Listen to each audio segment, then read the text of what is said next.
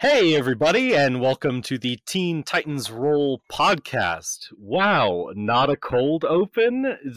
Shockingly professional from Mind Theater Media. We spent 20 I minutes know. talking about Darkwing Duck's penis before we started, though. Oh, yes, and there we are, we're back. Don't talk professional anymore. Yeah. All right, so the reason we're doing this is because in addition to our normal cast, who, if you do not know, what the hell are you doing? Why did you start on the like 10th episode or whatever? Go back to the beginning. But we have a guest playing the guest the guest character for this time, Aqualad. Yeah, Dylan. Dylan, who are you? Hi, my name's Dylan. I went to college with a few of these fine folks. I was roommates with the DM for about a year. That was fun. Yeah, that was. We trolled a Wikipedia. Am I allowed to say that? Yes, curse you, Frosty, you son of a bitch. How dare he do his job and remove our nonsense? What a loser. Yeah. But yeah, I will be portraying Aqualad, the resident swim team jock of Teen Titans. Nobody look up my actual physique, please. I promise you, he looks just like Aqualad. It's actually shocking. Whooping in the water. Oh, yeah, he literally looks exactly like Aqualad, and that's why I chose him to be Aqualad. Have flowing black hair, Yeah. But yeah, so that is our guest, and so now our question for this time, Paul. What is our question? The question is simply, what kind of cat would you be? Yes, and if you don't like this question, you can blame our guest because he got the honors of picking the question this time. And dear listener, as you receive this question, as it enters your ears, I want you not to just answer it, but to let the answer come to you. And when it does, post your answer on our Twitter, please. Yes, please. We have a Twitter. Yes. We do have a Twitter account. No one follows it, except for one other podcaster who I fangirl over the fact that he follows it, but no one else really follows it, other than Krista and Paul. I follow it. If I don't follow it, I'll fix that after this. Anyway, cats. Who the fuck cat are you? Who wants to go first? It's not me. I've got a cat. All right. So when I was in Korea, I lived out kind of in a smaller city, and after a couple weeks, I found that there's a mountain out back, one of the housing facilities. By that I mean a hill.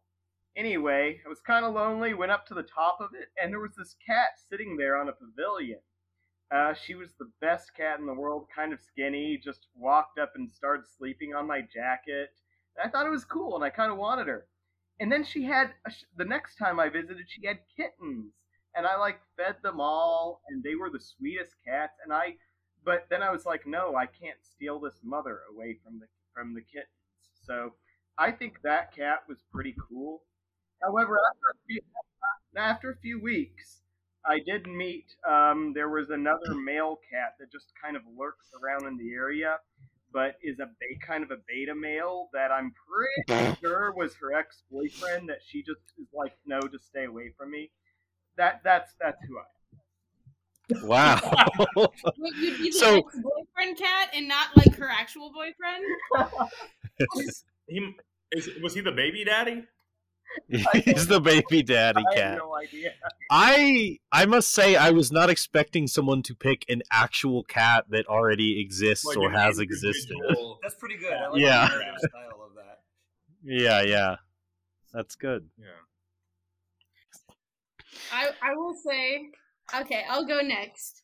I'll say that everybody knows that everybody wants to be a cat. This is true. Yep. Because that's the only cat who knows where it's at. Thank you for that. I want to be a Jellicle cat. A what? Why did you take mine? Jesus Christ! I'm so I think you took a sorry. lot of I knew you were gonna pick this one. When it was my turn, yeah, never mind. Huh? Which Jellicle cat? No, that's another question. We can't do that. That has to be for another time. I was going to say, like, I was going to sing the entire Mr. Mistopheles song with a backing orchestra behind me, but you know, it's fine. It's fine. Oh my god, I'm sorry. Can I go back in time and say that I used to be I hired them, you know, to come over and stand behind me and play while I sang, but you know. Yeah, exactly. Now we see like a flashback montage of you messaging me and saying to ask the cat question, like in slow motion, like it's a whole like Love is War scheme or something. And I'm like looking over his shoulder, like spying on it, and I'm like, it's my job this episode to ruin his life. And we all say, oh, well, Okay. This is the darkest thing that's happened in this podcast yet. So cats. Now that I'm not just like I have to pick like what species of cat, because I don't know cat species, especially not house cats. But like it's like what cat would you be? I would love to say that I would be Cosette to Doc's a friend's personal pet cat, but as everyone in this podcast probably knows, I am not Cosette. I can the only thing that is, I mean, as you said, Paul, wait for the answer to appear to you. And this is what appeared in my mind, for better or worse. You can psychoanalyze me on your own time. Is the like racist Asian caricature dyad cats from Lady and the Tramp? I feel like that is me. That Siamese speaks cats? to my soul. Yeah, the Siamese cats. I love how mean you are to yourself on describing yourself, but how accurate it is. Inside you, there are two cats. Both of them are racist. I love them. My roommate's cat is half Siamese, and he is so noisy. So it's real. Yeah. That's good. I just I'll change my answer to like some like mean cat, like Pop Cat or something. Or yeah, Pop Tart Cat or Rainbow Cat. I'm a Pop Tart Cat. Yeah. Neon cat. I feel like also to feed more into to paint a positive light on the horrible answer I just gave. Like when they say when they say I am Siamese if you please, I am Siamese, or we are Siamese if you don't please, they were owning themselves, and you know, that's good and shit, right? You can, yeah, exactly. You can choose for us not to be Siamese. They're just like, whether you like it or not, we're Siamese. Bitch. Dude, if that movie were made not by Disney, I feel like the cats would have called Lady a bitch. Funny joke. She's a female dog. Yeah, dog joke. Anyway. Someone else go. We have 6 people now. We have 7 people now. Getting up in there towards that critical role number. Man, I want to be Thomas O'Malley, but I know I'm Garfield. That is true. When it comes to ginger cat, I'm nicer than Garfield. I think. You are nicer than Garfield. Yeah. But I like to chill and I like to eat. With if I were Garfield, I would still beg John for lasagna, but I wouldn't be mean to Odie. I'd be like, "Hey, buddy, let's eat some lasagna together." You know, be nice about it. Okay, but hold up. I need to step in here because I know you pretty well. Okay. Imagine if Odie was like one of the people who does one of the many things that makes you very angry all the time. All the time. I would be nice about it. I'd be And nice he couldn't even talk, and he just like licked you all the time. Odie's not a jerk though. He's a nice dude, you know. No. Odie is an extrovert without any self-awareness. That's the point. He's one of those people who like pisses you off without meaning to. That's the deep metaphor of Garfield. AKA a dog. But I love dogs. Yeah. I don't know. I guess it's forgivable when okay, but here's the thing about the perspective of that is because if you were Garfield, it's like dogs annoying extroversion isn't annoying because we love dogs. But if you were a cat, would you feel the same way? I know plenty of cats who like dogs. Yeah, I guess that's fair. If you were a cat, then dogs would be like those like whatever that race is that you don't like. Wait, what? No.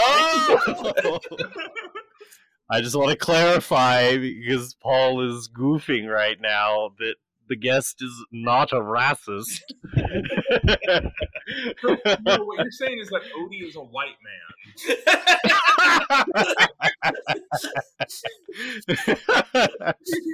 Okay, maybe the guest is a little bit racist, but it's okay. Odie is British.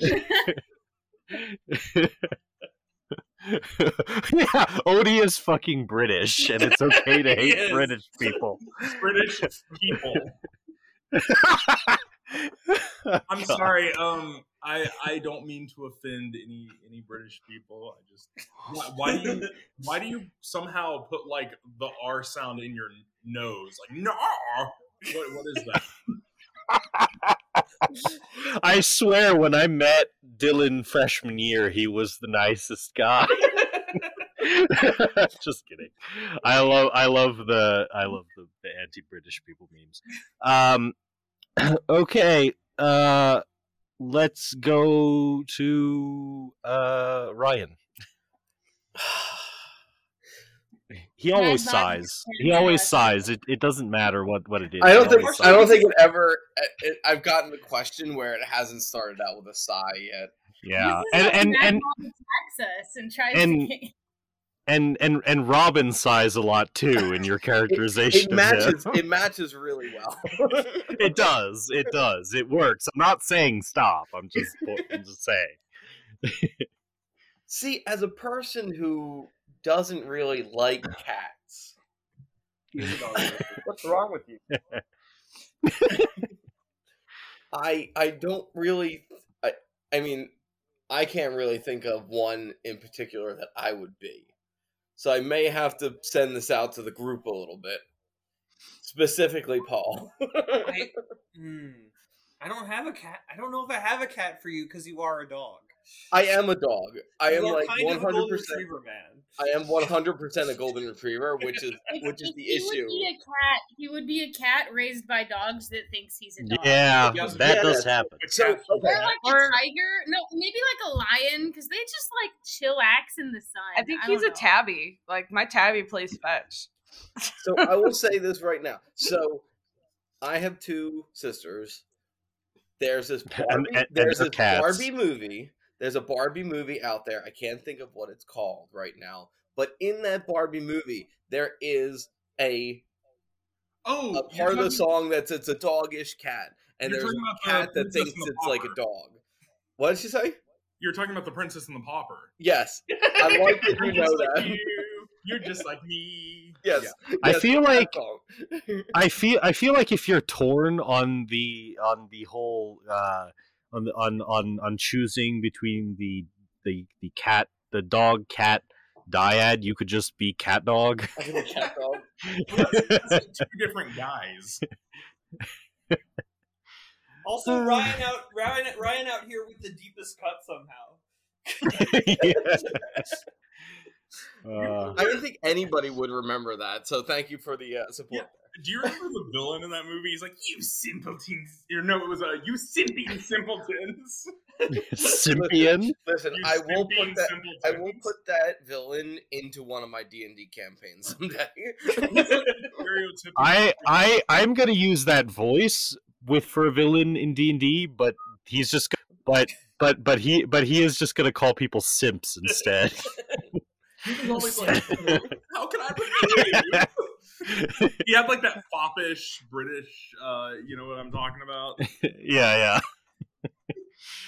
Okay, Charlie, please end it. Wait, I haven't gone yet either. Gladly. Oh, okay, someone. You can go first if you want. Go ahead. You go, Charlie. No, I want to end it. Okay, fine. I put the idea in her head.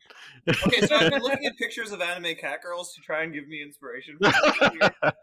And my answer is Jibanyan. Oh. So nobody knows Yokai Watch, even though it's a major, Nope. even though it's a major gaming franchise. I know it. I mean, not very well, but instead of Pikachu, they have a dead cat that got hit by a car, and whenever the kid sends him out, whenever the kid sends him out to do a fight, he just doesn't. He just is like, nah, man. And at one point, he's at their sleepover, and he's trying to watch porn with these kids. And what? What are you talking? What? What? Porn? Even in the English dub, I was horrified. What the hell? That was a little bit of trivia. That's not how, but when you started describing that cat, I was gonna say, oh, like early first season Pikachu, but then you said watch porn with the kids, and I went, no, not like Pikachu at all. just like Pikachu. Pikachu doesn't know what porn is. He doesn't know what it is. Yeah. I just remember there was a weird scene where I don't even remember the context, but they were all, but he was at the sleepover and he just was being real weird. Wow. Okay. Well. I will say. I will say again, Charlie. Please end it. So my joke answer was gonna be Grumpy Cat because that's just how I feel today. But so I had to look up cats because I'm gonna give an actual answer and of a real cat breed. As I was looking at the different cats, the one that stood out to me was the wild cat that pretends to be domesticated, which is the Bengal.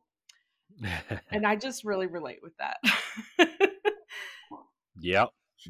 That's legit. So that's me. That's a very legitimate answer. But also, I'm Grumpy Cat.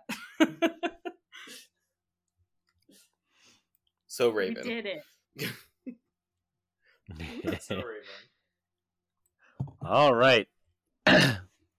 Well, with that out of the way, I think it's time to start our episode of Teen Titans Roll.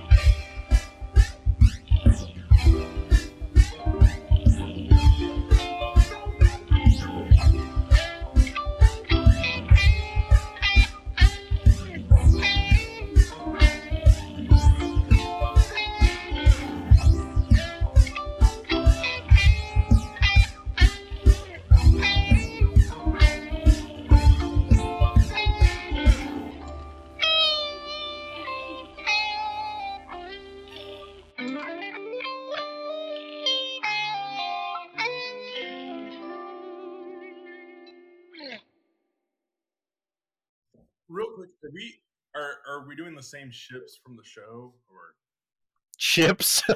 I guess that's an important question.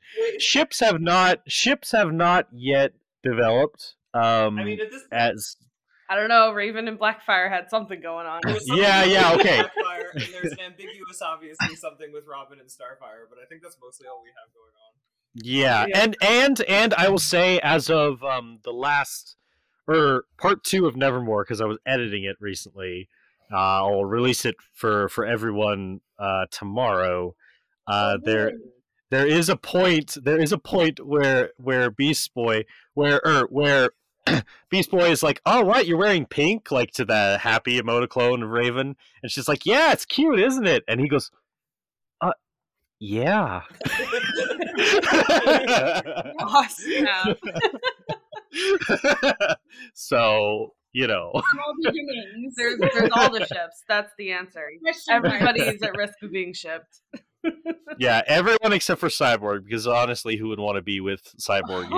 His gross, disgusting self. Aww. That's so sad. Sad. I ship Cyborg and what's her name? Jinx or whatever. Actually, in the Cyborg, but Jinx and Kid Flash is also good though. Yeah. Yeah. I actually ship Cyborg is actually in love with his robotic half. Like his human half and his robotic half. He's autosexual.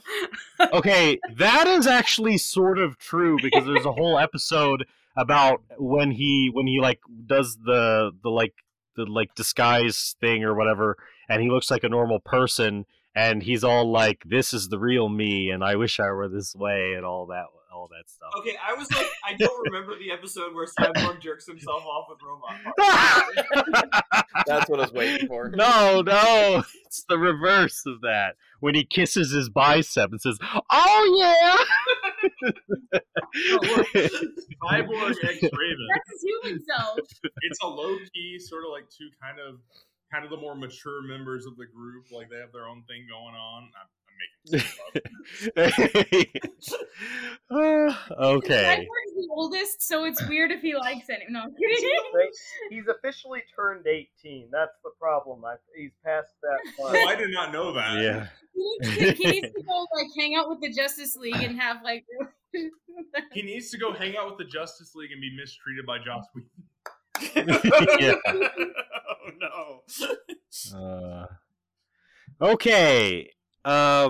So to begin, there's all that stuff that happens for viewers that we're doing stuff from like the Teen Titans perspective though, so they don't see it yet. Yeah, exactly.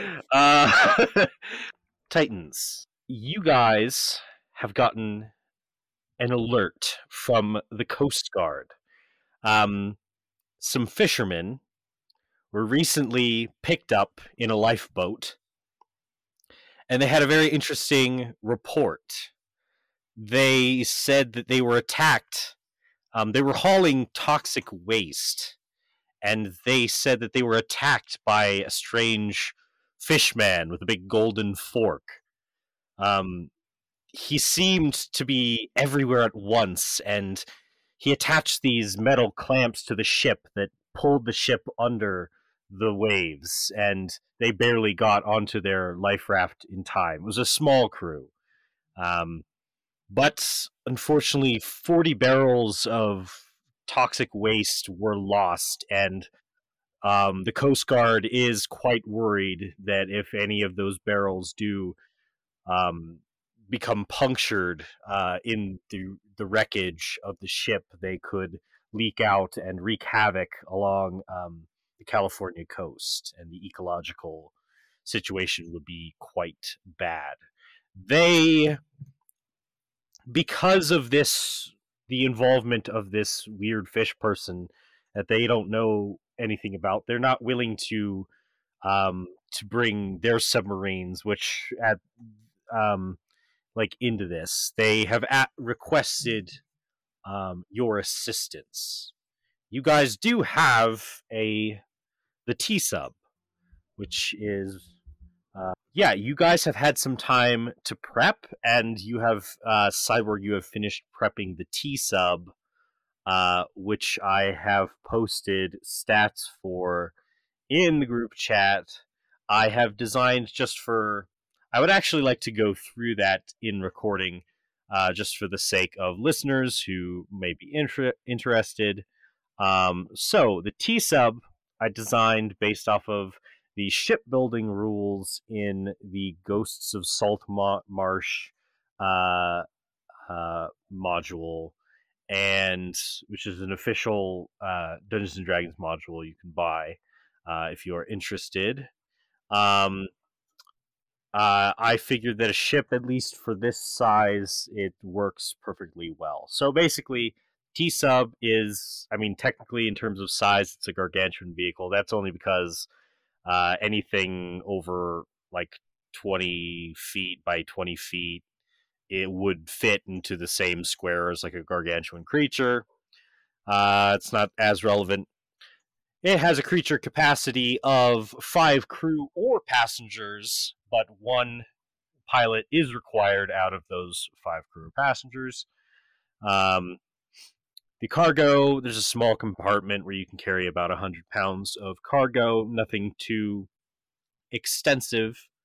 The T-Sub is peak submarine technology, whereas submarines typically max out at about 23 miles per hour. Don't ask me that in knots. Knots are dumb. The T-Sub is capable of speeds of 25 miles per hour under the water. It has senses of sonar out to about 30 miles, because that's about how far sonar can go, unless it hits interference. And of course, they have floodlights that go out as far as floodlights go, because floodlights go forever unless they pretty much go as far as you can see. But they shine out in a 20-foot cone. It has a strength of 17, a dexterity of 24, a constitution of 13, and an intelligence, wisdom, and charisma of 0. It's immune to poison and psychic damage. It's immune to being blinded, charmed, deafened, exhaustion, frightened, incapacitated, paralyzed, petrified, poisoned, prone, stunned, or unconscious. And these are its actions. It can fire its seismic blasters, and the seismic blasters are, the forward seismic blasters, there are 2. They both fire simultaneously, but with separate attack rolls, and they have a range of 200 feet or 800 feet at disadvantage, and they can't hit a target within 10 feet, who's within 10 feet of the sub because of the firing arc, and they do 3d10 thunder damage on a hit. Your hull has an armor class of 15 and 150 hit points and a damage threshold of 20 points. Which means that unless you do 20 points, you will not do any damage. Twin hydrojet engines. They each... I won't get into all of the hit point information yet. And there are oxygen tanks, which help with filling the ballasts or emptying them so that you can ascend or descend, and providing... They also have the function to provide serviceable atmosphere within the T-Sub. So, boy, we better get into a submarine fight now. Yeah. Oh no. The beginning of the episode, you are descending into the lower launch pad of the Titan's tower that has an access to the ocean below the tower, and you are prepping for launch. You guys have kind of separated responsibilities out, because when you have 5 cockpits like this, it's easiest to separate out responsibilities to the different individuals. Manpower looks like it's holding. System check looks good. How's everybody else? Report on your positions. Oxygen is checked. Defensive systems ready to go. Double barrel booyah, ready to go. And Beast Boy has not been given any responsibility, though Beast Boy, you haven't really felt slighted by that because you are the secret weapon for this mission. Oh yeah. Okay. I'm the yellow lion. I'll form the head. Is there a big window?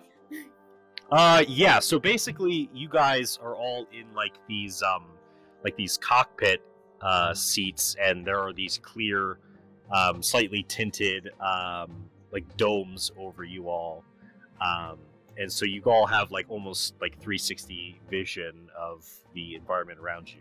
Right now, you are descending the rotating elevator to the exit tunnel underwater, and you are lined up. Robin, it's on your command. All weapons check. Everybody ready to go? Titans, launch! I just pulled it full in forward gear. Then we spurt. Out, yeah, and we spurt out of the shaft. No. Oh, there it goes. Just like this one. And you guys, you all are like pushed back against your chair as you are thrust forward down the tunnel, and at great speed. Just before hitting the end, the gate opens, and you are launched out into the water, open water, and begin making your way towards the destination. It will take a little while, but yeah, you are heading out towards the deeper ocean where the barge sank, and heading in that direction, keeping an eye on sonar. In the meantime, yeah, is there anything you'd like to say to each other? Anyone's mics you want to mute? Cyborg, I am concerned. The ship made an extra gooshy sound when we left port. Oh yeah, my ship, my sub's all gooshy. Just makes a face and turns off the intercom. I'm just looking out the window, just like hyping myself up. I'm just like, oh yeah, I'm so ready. I'm just finally get to swim. Gotta get to be a big sea creature. Cyborg, now that we're out in the open ocean, you want to try out the seismic blasters? Oh yeah! Hey, Beast Boy, be a moving target for us. No. Beast Boy, don't do that. Beast Boy, belay that order. I point the blasters in directions that don't look like they're gonna hit anything, and go. Yeah, I mean, yeah, it's pretty much open ocean at this point. Yeah. So I shoot my cannons. all right, you fire the. That was a funny sound for the firing of the cannon. Yeah, you fire the seismic blasters, or they ripple with motion as the sound waves affect the water, and also it's like that blue energy, like, you know, stylization of like the thunderous energy that's the same technology as your arm cannon, as it fires off into the ocean. And yeah, I mean, any whales probably know where you are within several miles. Do I get advantage on my attack roll to hit water? I hate you. Okay.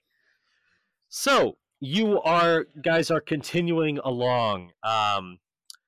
Robin, as you get closer to the location, you get a ping where you were expecting on the sonar. Eyes ahead, guys. We're almost there. All right, and at this point, as you guys had probably discussed, this was the point where it would have then been prudent for Beast Boy to hit the water once you made sonar contact. Beast Boy, you ready? All right. And what was the instruction of what I was I like? It was a toxic waste, right? Yeah, there's toxic waste out there, but basically because of this weird fish guy that you guys don't know about, you're basically like you're there to like defend the sub in case you guys get attacked. Okay. So I'm just defend this sub and scout it out and stuff, right? Yeah. Sweet. So yeah, are you going out into the water? Beast Boy prepped and ready. All right. So Beast Boy's chair begins to descend, and so basically you descend to like a compartment that then fills with water, and then you are like jettisoned out of the bottom of the sub. What aquatic creature are you taking on as your first animal for? I will start as a reef shark. A reef shark. Can you tell the listeners a fun fact about reef sharks? I can look one up. That's fine. We can edit it out to make it sound like she knows about reef sharks. I could just edit in like some like stolen audio from like a BBC like thing where they're like reef sharks like have this is an educational podcast. Yeah, I can put educational on the tag. Okay, so you are a reef shark swimming along with the submarine as it approaches this open area of the ocean floor. I'm sorry. Yeah. Every single I feel like every single animal I should give like a weird like mating like fact. Oh, a mating fact? Absolutely. Yes, please. All right, so what's the reef shark's weird mating fact?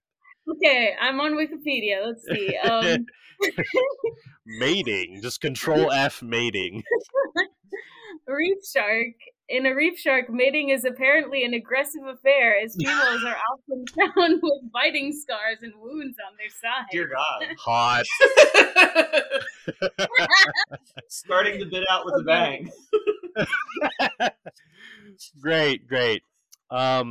So as you guys approach the bottom of the seafloor, you are right on that edge where if you kind of veered off into lower territory, well, the water pressure is significant. You definitely, Beast Boy's the only one who could safely be out of the sub and not experience those effects. And if you guys went any deeper, though you don't expect to have to, you would start to feel those effects even on the sub itself, as it's only rated for to go down so deep. But the ship has just hit the regular seafloor, and it doesn't seem to be an issue quite yet. You see on the floor, you see this ship. And as you shine the forward like floodlights onto it, you do confirm on the side this is the SS Varga, the ship that you were informed was pulled down to the bottom of the ocean mysteriously. And there are all sorts of puncture holes, and broken portions of the ship inside.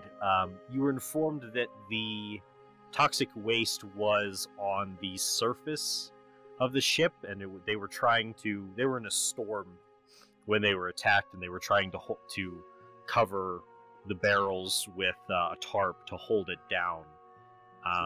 As you go over, you don't see any of the barrels lying around where they would be on top.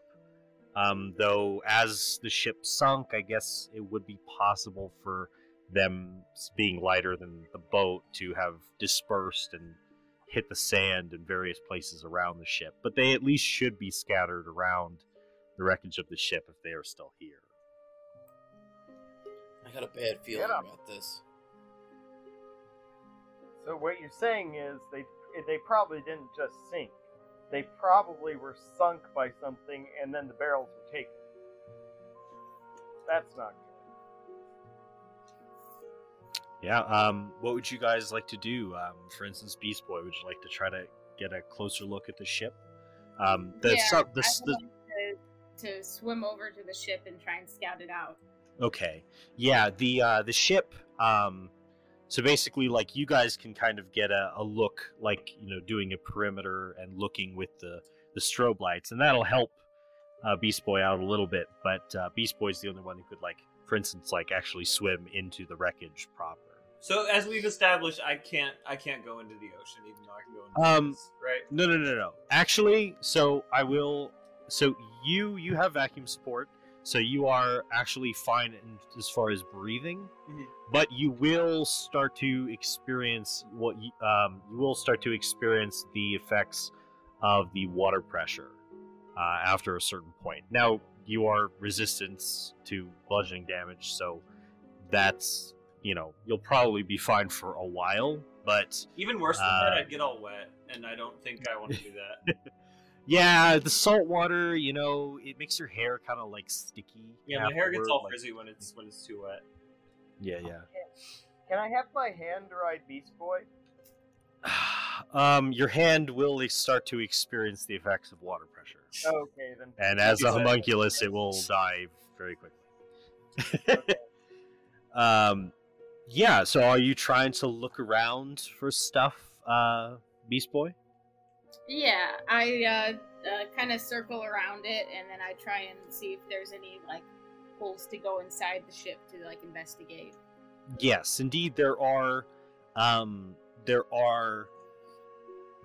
punctures in the side and great gaping portions where the ship has broken open, and so you can swim as a creature that size. You can swim into it fairly easily. I'll go inside. All right. Are you looking around for the barrels or anything specific?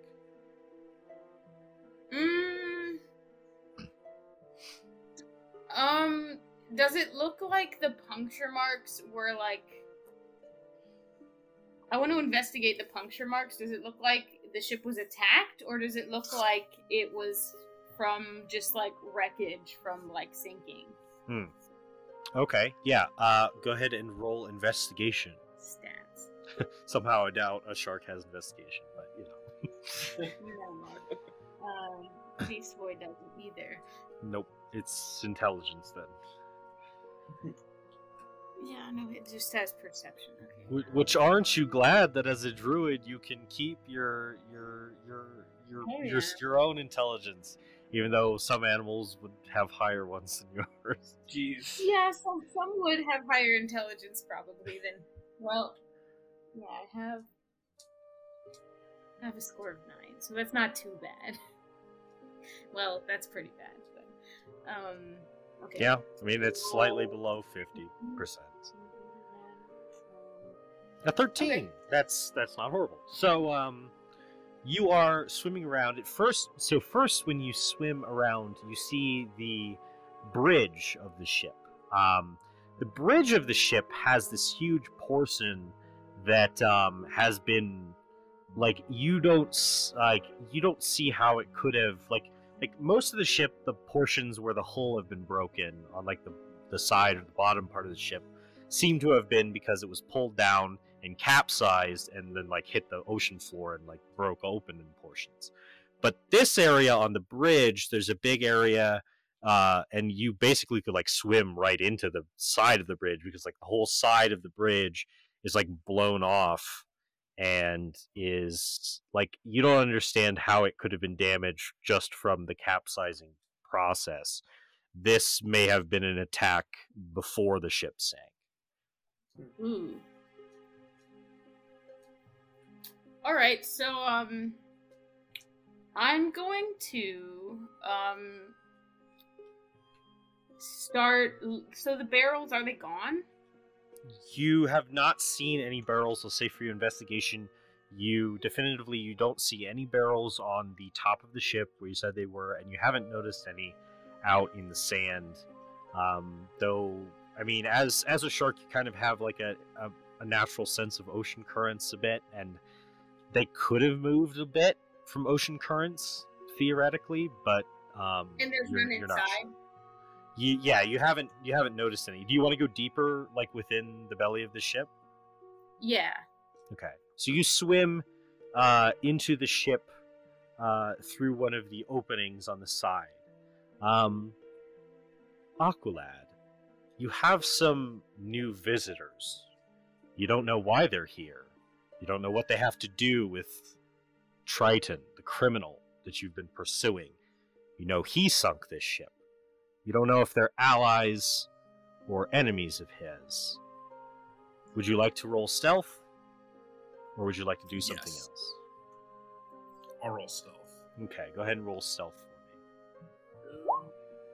for me. Okay, that is a 10. What is the passive perception on your reef shark, Beast Boy? Let's see. Perception is +2 on a reef shark, so that's that'd be 12. 12? That'd be 12. Yeah. So, as you are swimming in, you swim in and you notice in the darkness this shadowy silhouette. It tries to like step like into like a doorway on the inside of the ship, because like now you're swimming amongst like the actual like halls of like the under portion of the ship, the below decks portion. You can't really make it out. Also, I mean, you are probably operating off of dark vision, so everything kind of looks like gray tones anyway, and it's very, very dark down here. But you notice this thing. The shark has blind sight of 30 feet. I actually was curious about that. I didn't know. Okay. Cool. Yeah. So you definitely sense the motion, and then you kind of look in that direction, and you do notice this shadowy figure moving. The water rippling kind of around it as it tries to like take a step back into a hall. But you do notice it before it can do that. What would you like to do? Does it's like it can clearly see me, right? You believe it could. It reacted to you entering, and it does. Its shape is like humanoid. Okay. I'm probably gonna go back to the ship and report this. Okay, so you just like turn around and like just start swimming out really quickly? Yeah, I'm hoping that it thinks that whoever this is.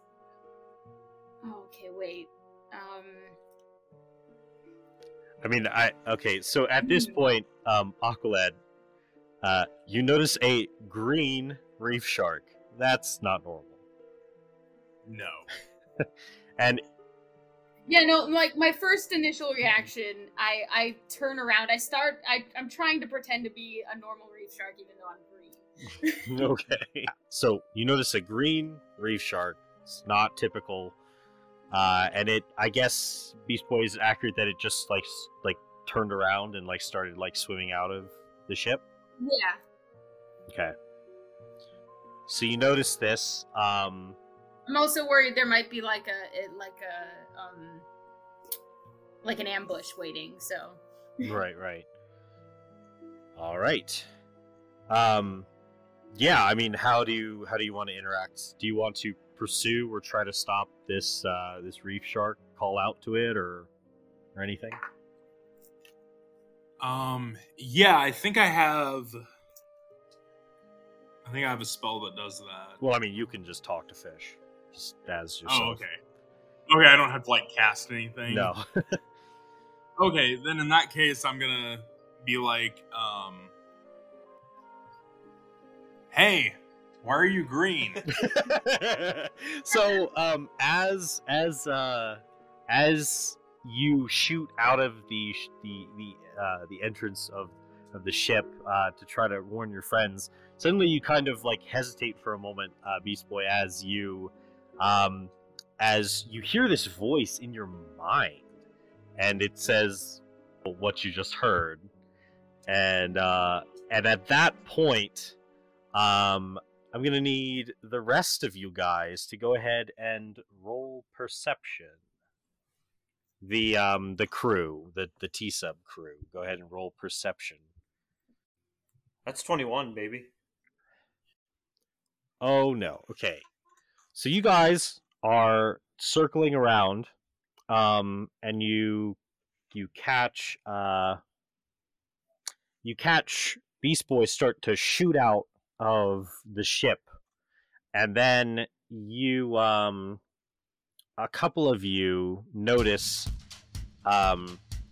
there is a dark silhouetted creature approaching from behind the ship, but you do notice it, so it does not get a surprise round on you guys. So I'm going to ask for everyone to go ahead and roll initiative right now. That includes Beast Boy and Aqualad, because now we are in combat time. So go ahead, first of all, and roll the T-Subs initiative, and that has a +7 bonus. I'll roll it.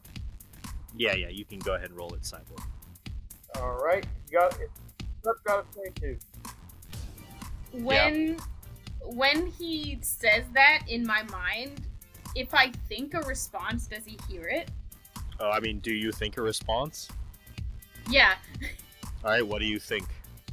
So he said, "Why are you green?" I said, "You don't just ask someone that." Yeah. Well, you hear the fish, which is now this is not really the manner in which fish operate. Like fish give off like empathic vibes when they talk back to you. This fish straight up says like, "You can't ask that." Like, I ask, who are you? I'm Beast Boy, one of the Teen Titans. Who are you? Are the Teen Titans like a known name at this point? I don't think so. If they had said Justice League, you would know it because your king is part of the Justice League, but you don't know the Teen Titans. What's a Teen Titan?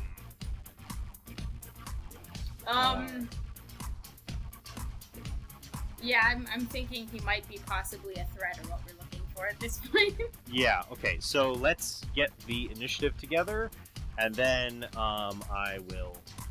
we can do all that. Alright, so let's do, there's a 22 for the T-sub. 9! I'm slow. Wow, that's impressive. Wait, are we rolling initiative per person or just for the T-sub? If you would like to act, if you would like to try to figure out a way, now most of your turns will probably be irrelevant while you're inside the T-sub, but if you think you could do something like with spells and stuff, feel free to roll your own initiative, and then I'll ask everyone each round if they think there's something they'd like to try, and that'll just keep track of the order of it. Okay. Yeah, you have nothing you could do. So whoever pilots the sub, I mean, I think you're going to have to use your own actions to pilot the sub, and then whoever is operating cannons, if they're going to fire that round, they're going to have to actually use their action for that. So in theory, if you guys want to use the seismic cannons, I believe at least the responsibility, the controls can be switched at any time, but the responsibility was left to Raven to fire the seismic cannon. Raven's the gunner? Oh, gee. Yeah. I don't know. I didn't sign up for those. So you say it was an action to maneuver it and an action to fire the seismic cannons? I'm gonna say no, it's not an action to move it, but like what it is like a person has to pilot. So technically one person could do all of this, but splitting it up, I guess, I mean, it makes sense in game. I'm not exactly sure if it makes sense mechanically, but that is kind of the idea that whoever's piloting is piloting right now, and whoever is shooting right now. If you'd like to do something else when it gets to your turn, that's fine. But if you wouldn't, you'll have to decide at the top of the round which is the T-sub. The T-sub gets to go first. Now, this thing is behind you guys, so it is not within the line of sight. It's just like a shadowy figure that you guys have noticed come up behind you. But yeah, so I say we light it up. Like, if anybody has fairy fire, now's the time. Okay, I got this. So basically, you guys, so the T-sub moves first, and so whoever is controlling, and that could be anyone. So if Cyborg, if you want to like cast fairy fire or something, you could like switch piloting controls to Robin or to someone else. Right. Robin can't do anything else, so I can take over the piloting. Yeah, makes sense. Basically, any of us on our turn can decide to use the T-sub. Yeah, now there are only certain systems that are actually relevant, like piloting and guns are really the only relevant thing. Right. Like it doesn't like Starfire can't really do anything with like the oxygen tank meters. Listen, I'm making sure we all stay safe. Yeah. Okay. So, yeah. What do you? Yeah. Are you guys trying to move about to get a line to get a shot in on this thing? I'm gonna try and maneuver the sub to get in line with this unseen attacker.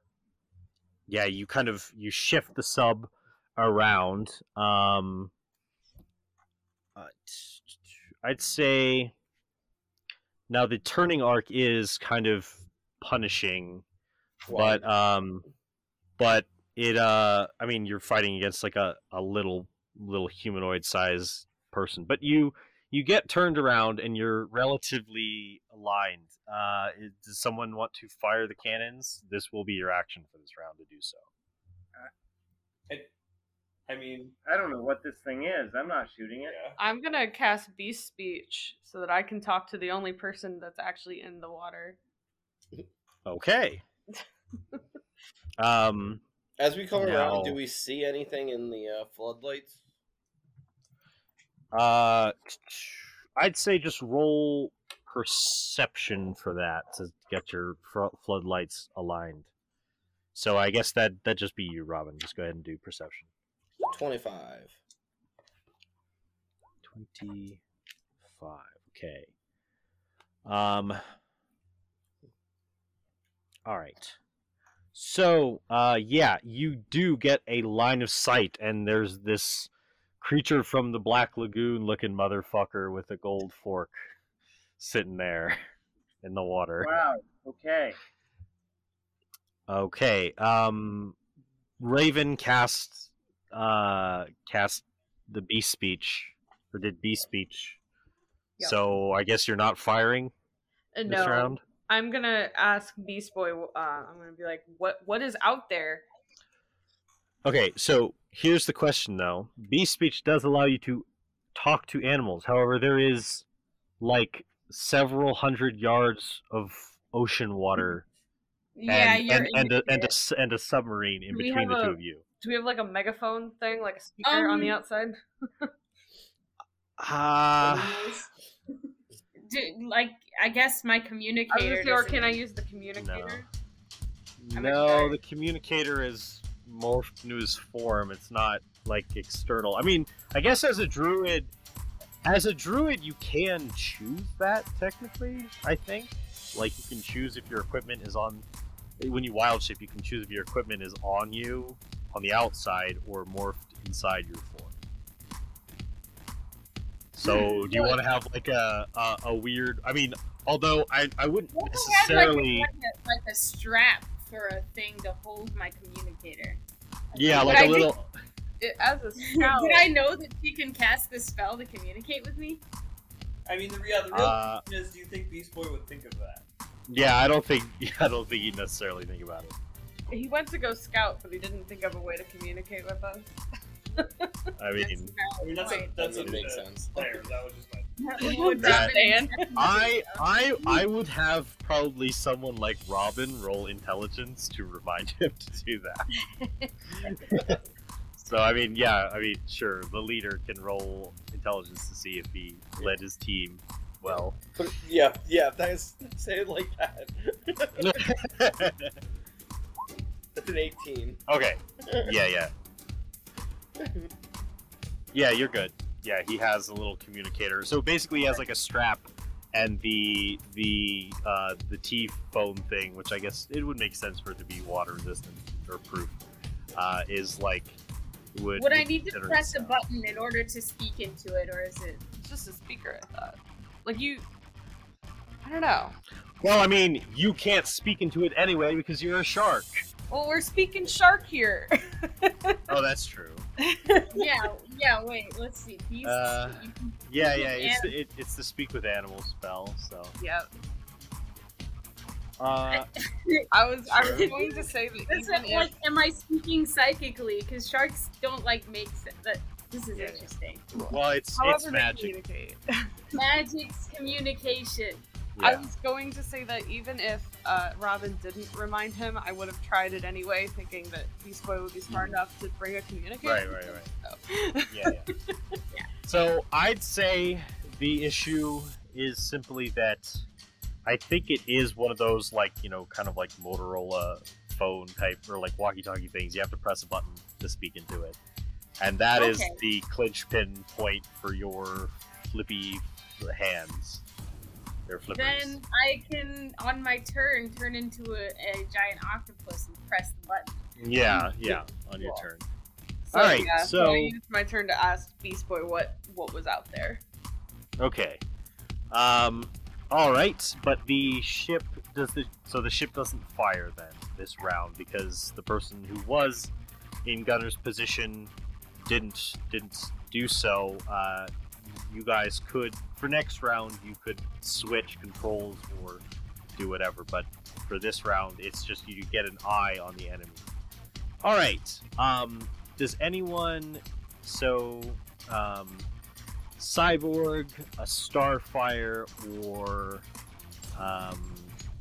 them? Do you guys want to try to do anything? You do have line of sight on this thing. It's about I'd say it's about 100 feet away. Because you guys had to kind of do a turning arc and then get a line of sight on it. I mean, could I use my move speed to get just a little closer and use Fairy Fire? Your move speed? What are you talking about? You're inside of a ship. The ship has already moved. Oh, okay. Yeah. I was gonna say the only thing I could think of really would be Fairy Fire just to light it up. Yeah. But I'm not quite close enough to be able to do that. Yeah. And you don't want to fire anything that has to physically come out of your fingers, and because it just hit the inside of the ship. Well, Fairy Fire's all over himself. That's what Fairy Fire is like a radius. It's like a transient effect. But like, if you want to fire Firebolt or something, that wouldn't go very well. So on that note, no, I'm not doing anything. Yeah. I feel like to get around, Starfire punches a hole in the ship and they all start drowning. Well, there goes the oxygen tank. Yeah. Okay. Alrighty. So, let's see what we've got here. Oh, actually, even before that, he gets to go because he also rolled a 22, and he only just has less dex than the ship. But this thing, after you shine the light on it, it points its fork at you, and there's these huge blasts, these two blasts of like blinding white light. I'm going to roll to heat. Oh, it's violent. Okay. 14 and 2. Okay, plus a. Here, I thought it was just a nice guy coming to say hi. Sheesh. Okay, so he is firing at the front of the ship. The locations that he could hit are the hull and the forward seismic blasters, but those are smaller. I think he's just going to do a general. Well, I mean, yeah, we'll see. We'll see what he hits because he's firing at the front. He could hit either. The forward seismic blasters, they're small little bits, though. They have higher AC. They have an AC of 17. If he doesn't make that, he might hit the 17 hull. damage? No. I'm talking about the armor class right now. Hey, everyone. Sorry if that was a little bit of a weird spot to put the commercial. But there was a big gap, actually, in between what you've previously heard up to this point and what is going on for the rest of the episode. That is because of an internet connection failing on my end. So we had to split this session into 2 different recording sessions. A lot actually happened during that time. Paul and Krista actually got married. We all went to Ohio. The whole crew was there, including Dylan, who plays Aqualad in this episode. And that was really fun. But yeah, so if you basically notice anyone mention the fact that it's been a while since we recorded, that's why.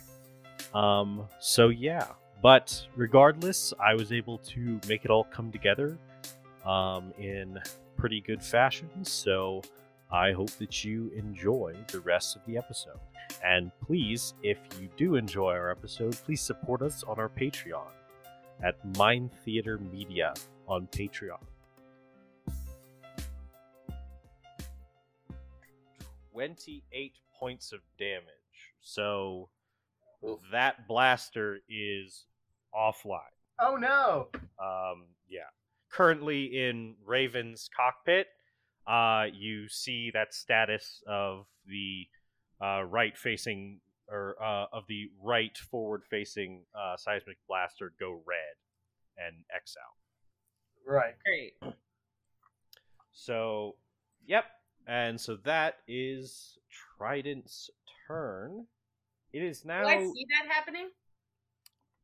Yeah, you would see this from the individual up there that they're shining their lights on. You see a blast, two blasts of light, and one shoots past the ship, but the other one hits the front of it, and there's this and there's this kind of small explosion on the front of the ship, and it is your turn, Beast Boy. Okay, I am going to turn into a giant octopus. Giant octopus fact. Oh yeah, mating fact. They are mollusks. They have blue blood. They can detach their arm as a penis. And...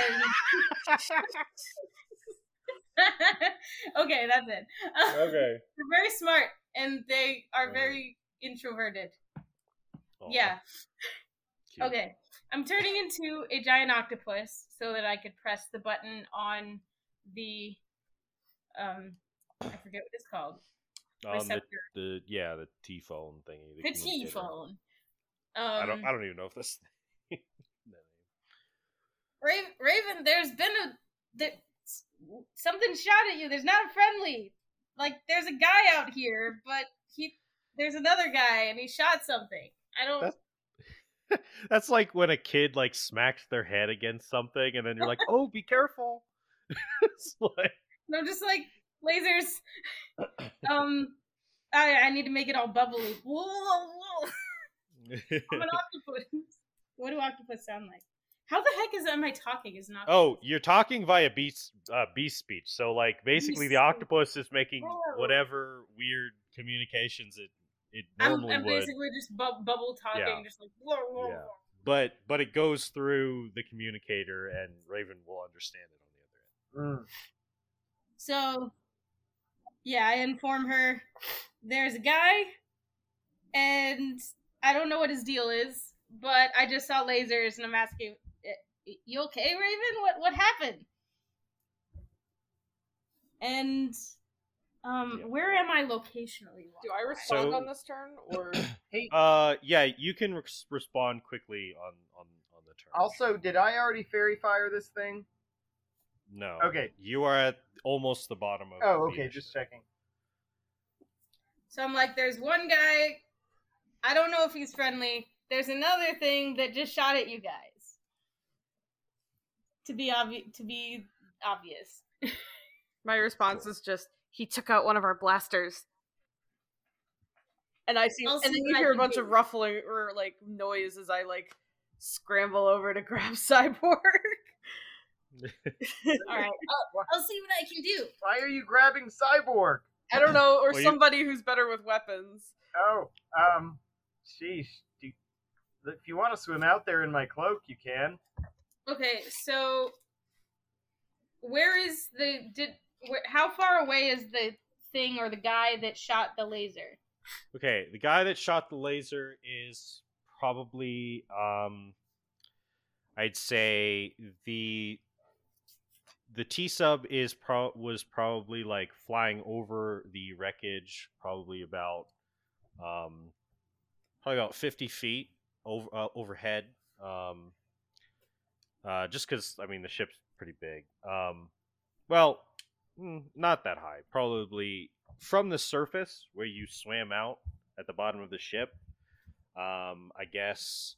Well, actually, I'm going to look up how tall is a cargo.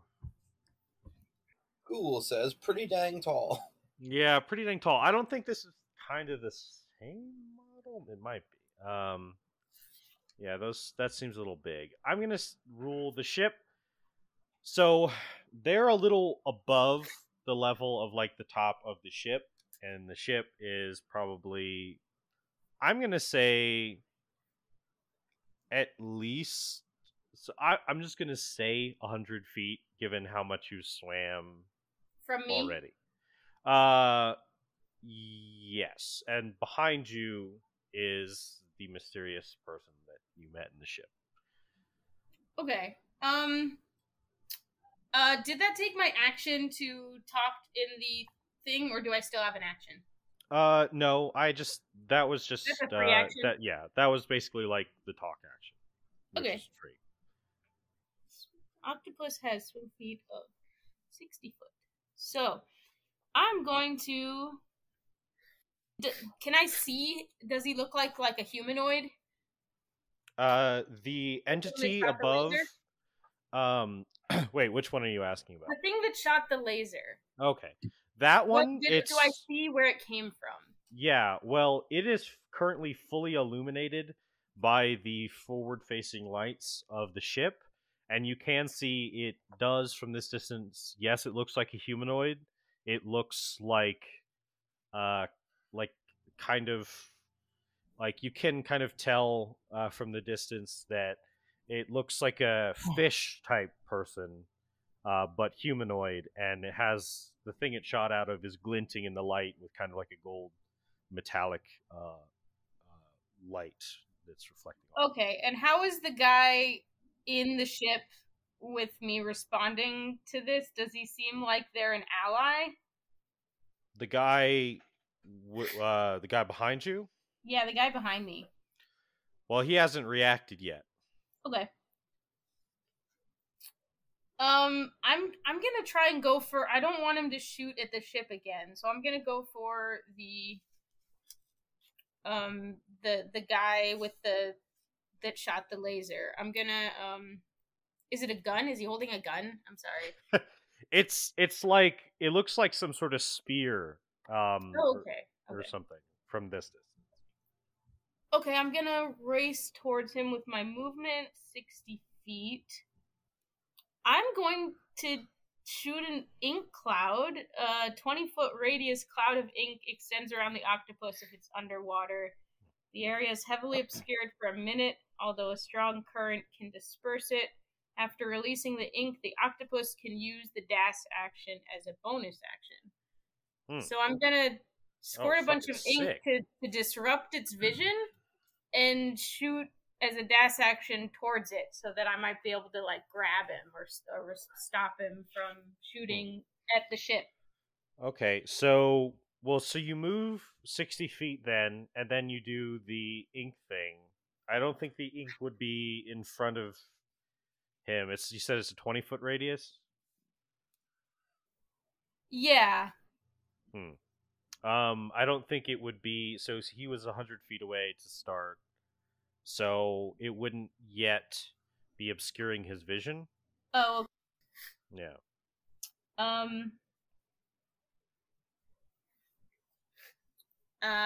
Would it be obscuring them, like them from seeing? What would it be obscure? Like, I'm trying. It would. So, no one's within the radius currently, but if the individual behind you, I mean, I guess for ease, I'll just say Aqualad. If Aqualad were pursuing behind you, then and like suddenly there would be a big it would prevent him from pursuing me. Well, it would at least prevent him from having line of sight on you, I'll in his next turn. Yeah. Okay. I don't know if this guy is friendly or not, so yeah. I don't want him to come after me. Gotcha. Alrighty. Is that the end of your turn? Yeah, I guess that would that land me like right next to him? Yeah, you would be able to get right in front of I'll get right up to them. All right. You, at this distance, at the end of your turn, you see, yes, it is like this fish man, and he is holding this golden, like, fork-looking thing. It's like a spear, but it's got 3. I don't even necessarily know that Beast Boy would know what a trident is, so it just looks like a fork to you. Little Mermaid. Yeah, but you were like, oh, the big fork. The big fork. I'm talking to the receptor. He's got a big fork. Yeah, and he's kind of startled to see you. Yeah, so that's your turn. So next is Starfire, who rolled superbly low given her dex bonus. Oh, so also Aqualad saw me change from a reef shark into an octopus. Yes, yeah, I'll explain all of that to him again. Yeah. When it's his turn. So Starfire, it is your turn. You're inside the ship. You have seen recently the ship quaked as it was hit by a beam of light, and Raven started yelling at Cyborg about the weapon systems. Currently everything is green on your end for the oxygen. That hasn't been compromised yet. It was just the front of the ship that was hit. So yeah, what would you like to do? So what of the whole Triton incident have I been able to witness with my eyes? Well, you saw this this creature show up, this humanoid creature. The ship turned about to face it, and you thought you guys were going to fire, but you didn't, and then it fired at you, and so you do see this fish humanoid, probably 40 feet ahead of the ship, and the seismic in line of sight with the lights on it. Okay. And pardon me if I'm wrong. I think we discussed this before the time jump. But am I able to breathe underwater? You are capable of. You don't require vacuum support. So your lungs basically, yeah, they can. You don't. Who even knows if you have lungs, honestly? Because you can operate underwater fine. However, you would know that spacefaring is more about heat control and resistance to cosmic radiation. Right. You would be knowledgeable enough about these kind of things to know that at these depths at these depths underneath the pressure of an aquatic planet, basically you will start to sustain damage from the pressure of the watery atmosphere. Okay, so I think that in preparation for this undersea mission, I've been hammering into my mind the fact that most of my friends will probably die if this machine breaks. Right. I sort of have running on a tab in the back of my mind, hey, if this hull breaches, you gotta clear things out and get everyone to the surface as soon as possible. Yes. Now, I will say to that point, I'd actually like you to roll nature. Okay. Nature. Do I have? I don't. Yeah, I don't have proficiency in that. Yeah, why would I have proficiency in that? I got 9. Okay. I would say I was just hoping you wouldn't roll 5 or less. So you don't know a lot about the details, but you know that because honestly, not a ton of planets have as miraculously abundant water as Earth does, and oceans. But there is a situation that you recall. You don't recall the details. Something involving nitrogen in the bloodstream in some humanoid types, where if they ascend levels too quickly, they could die. Okay, got it. The bounds. Yeah. All right. So, that's generally the plan. Like, I'm not going to, blast up there as fast as humanly possible, but just try and get them to the surface as safely as quickly as possible. But all this is to say, taking up a lot of time on my turn where I'm virtually doing nothing. I'm just going to ready an action and attack action. If anything breaches the hull, basically. Okay. Okay. So if anything like physically breaches the hull and reaches it, okay. Yeah. Now, Cyborg, it is your turn. All right. Can I see the shadowy humanoid figure? Yes. Now, it is full. This one, oh, well, you can see the fish guy who's fully illuminated.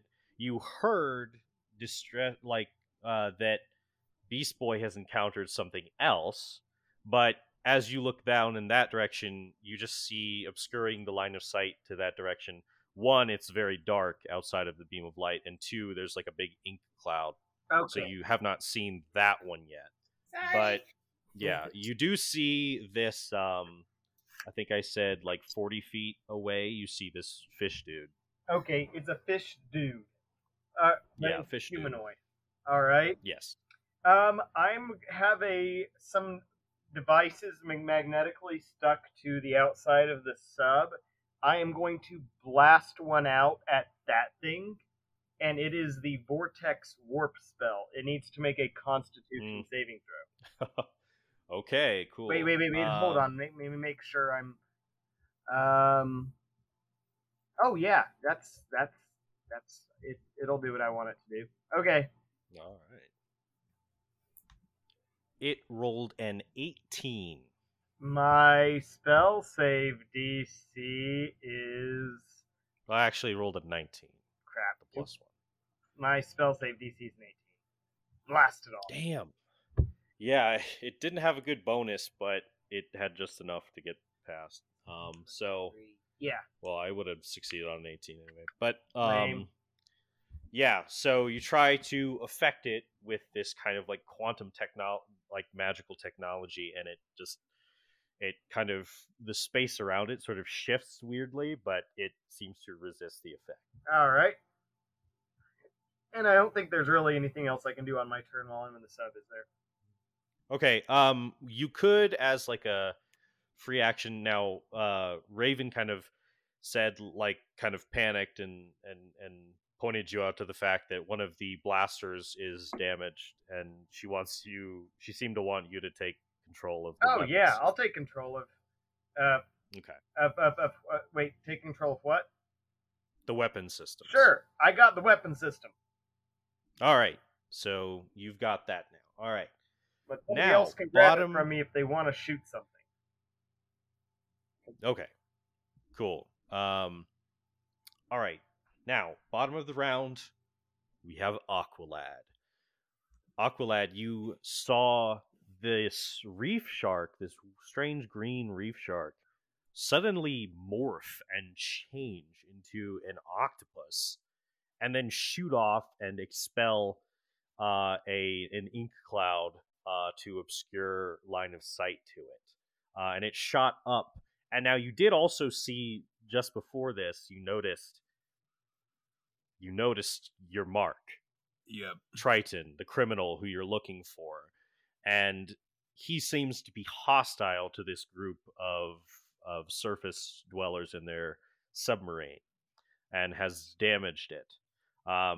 So you can pursue. You have the octopus created an ink cloud, so you don't have direct line of sight. However, you can move plenty quick to circumnavigate that quickly if you want. Yeah, I'm gonna go around. I'm still going after. I know his name, right? My mark. Yeah, it's Triton. Yeah. He's a dangerous criminal. Yeah, I was about to say, like, I just wanted to make sure. Yeah, he's not just like a vague fish guy to me. I know him. Yeah. You know of him. I'm gonna try to swim close to him. And all right. Yeah. I may just go for an unarmed strike if I'm close enough for that. All right, yeah. So you're just gonna punch him. You don't want to harm him too much. Yeah. You just want to punch him. Yes. Okay. Is a 12. That will not hit, however. Oh, okay.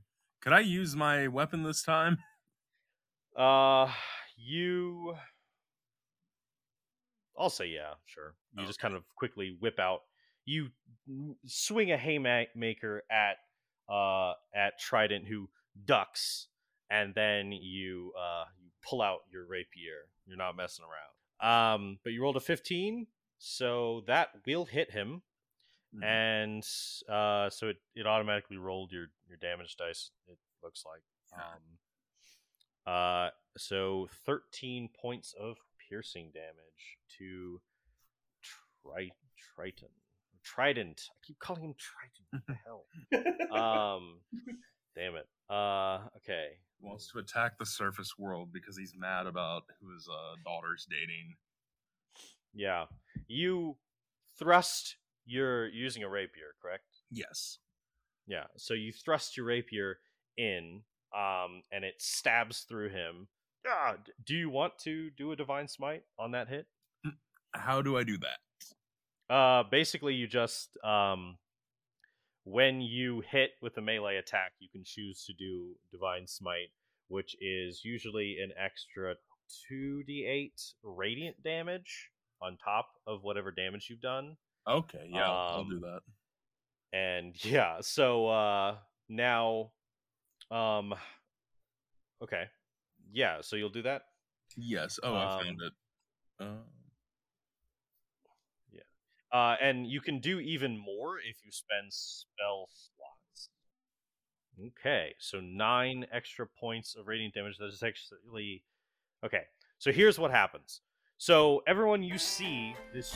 Suddenly, there's this whoosh of like rapid movement, and it's actually strong enough to probably create a current to dissipate the or to start to dissipate the ink cloud as this other entity, it bursts with incredible speed into the line of sight of the ship with the lights. You see this individual, this humanoid, clothed in blue, glinting, kind of like chainmail elastics, and he swings a fist at the fish person and then pulls out a sword.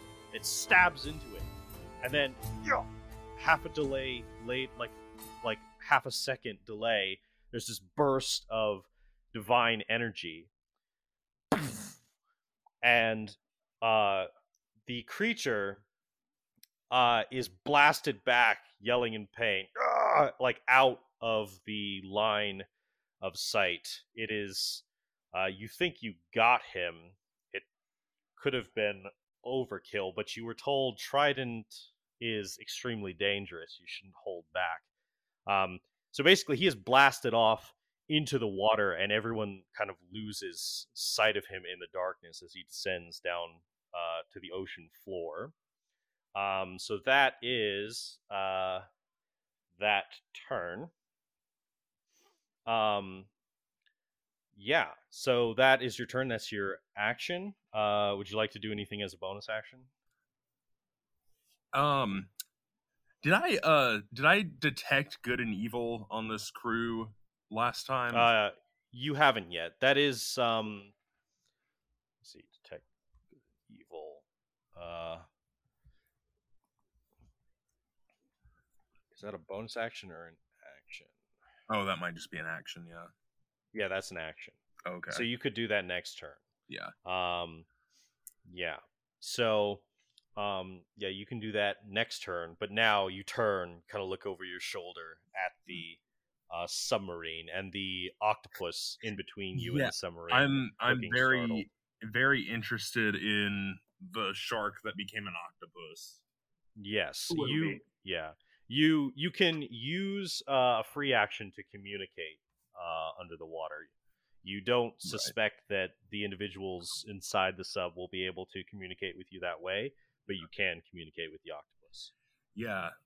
I ask, who are you? I told you I'm Beast Boy with the Teen Titans. Who are you? How did you do that? All right. I think with that interaction, before you can interact more, things will progress a little quickly. So basically, it goes to the submarine round. Basically, Robin, as far as piloting goes, you now have this individual, this unknown individual. He looks to be, he is appears to be male, um, like elven, black long hair, probably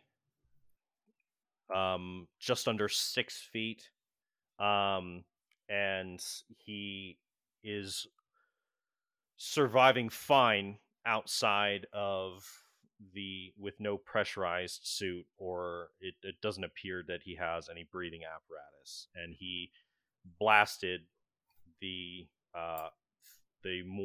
even more aquatic looking humanoid off into the darkness. What would you like to do? So, when he blasted him into the darkness, did it seem like he might have taken him out, or do we think he's still out there? You didn't get a bead on him, but like it was very fast. But you're not sure. You can't imagine that a creature of that size would fare well against that kind of strike. You suspect he is either very injured or just outright he's done. Okay. I go on the communicator. Okay. Beast Boy, is he friend or foe? If he's foe, wave your arms twice. All right. And yeah, I have I guess many arms. yeah, I mean, I guess Beast Boy. I don't know if you would know how you feel about his status yet as friend or foe. I'm unsure. All right. Okay. Before you can respond, the guy who shot a laser. Right. That's all I know.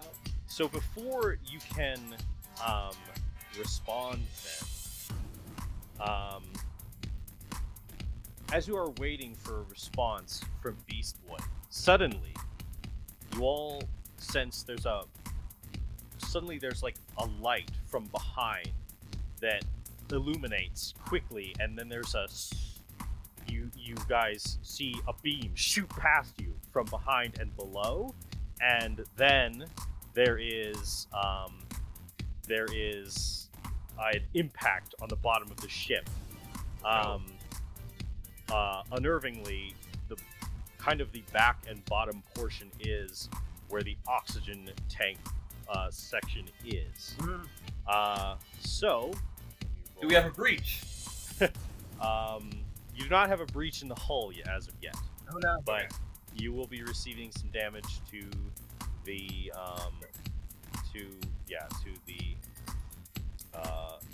oxygen tanks. Oh no! Oxygen tanks have an arm. Actually, no, that wouldn't have hit. The oxygen tanks have a higher armor class. It was just in my mind. Yeah, no. So basically, there are some impacts, but they are superficial, and then there's like a beam that shoots past. But from to the left and down below, and so yeah, you do not have a line of sight on where that was because the ship isn't facing the right direction. And looking out into the darkness, I guess from the ship's position, any individuals on that side of the ship who kind of look down with dark vision, whatever your radius for dark vision is what you could see. But otherwise, you know the direction that the lasers came from, or that these force blasts came from. Okay. So that, with that, Beast Boy, it is your turn. suddenly there was a flash of light. More beams went off from down below and almost hit the ship. Question, really fast. Yes. Since I didn't actually take an action for the sub at all, can I start evasive maneuvers right away then as an action? Like the dodge action? Yeah, certainly. Kind of what direction are you trying to go? Are you trying to go down and away, or trying to go up and away? I'm going to try and go a little bit up and away, but in such a way that I'm trying to also get a line of sight on where it's coming from. Okay. Yeah. So, as that happens, you've been kind of ready for your operation of the... Yeah, it's more like an action, a held action, than like a movement action when you're controlling something like this, I feel. So you instinctually pull on the controls and rev up, and you pull up and you start to strafe around to try to pull the beams of light towards the direction of the lights. Now go ahead and give me a perception check to get a pin on the location. Where my perception? Just straight perception roll. I don't have dark vision. Since this is just kind of a follow the light. Yeah, you're trying to follow the light. It's more of based off of the positioning of the shooter.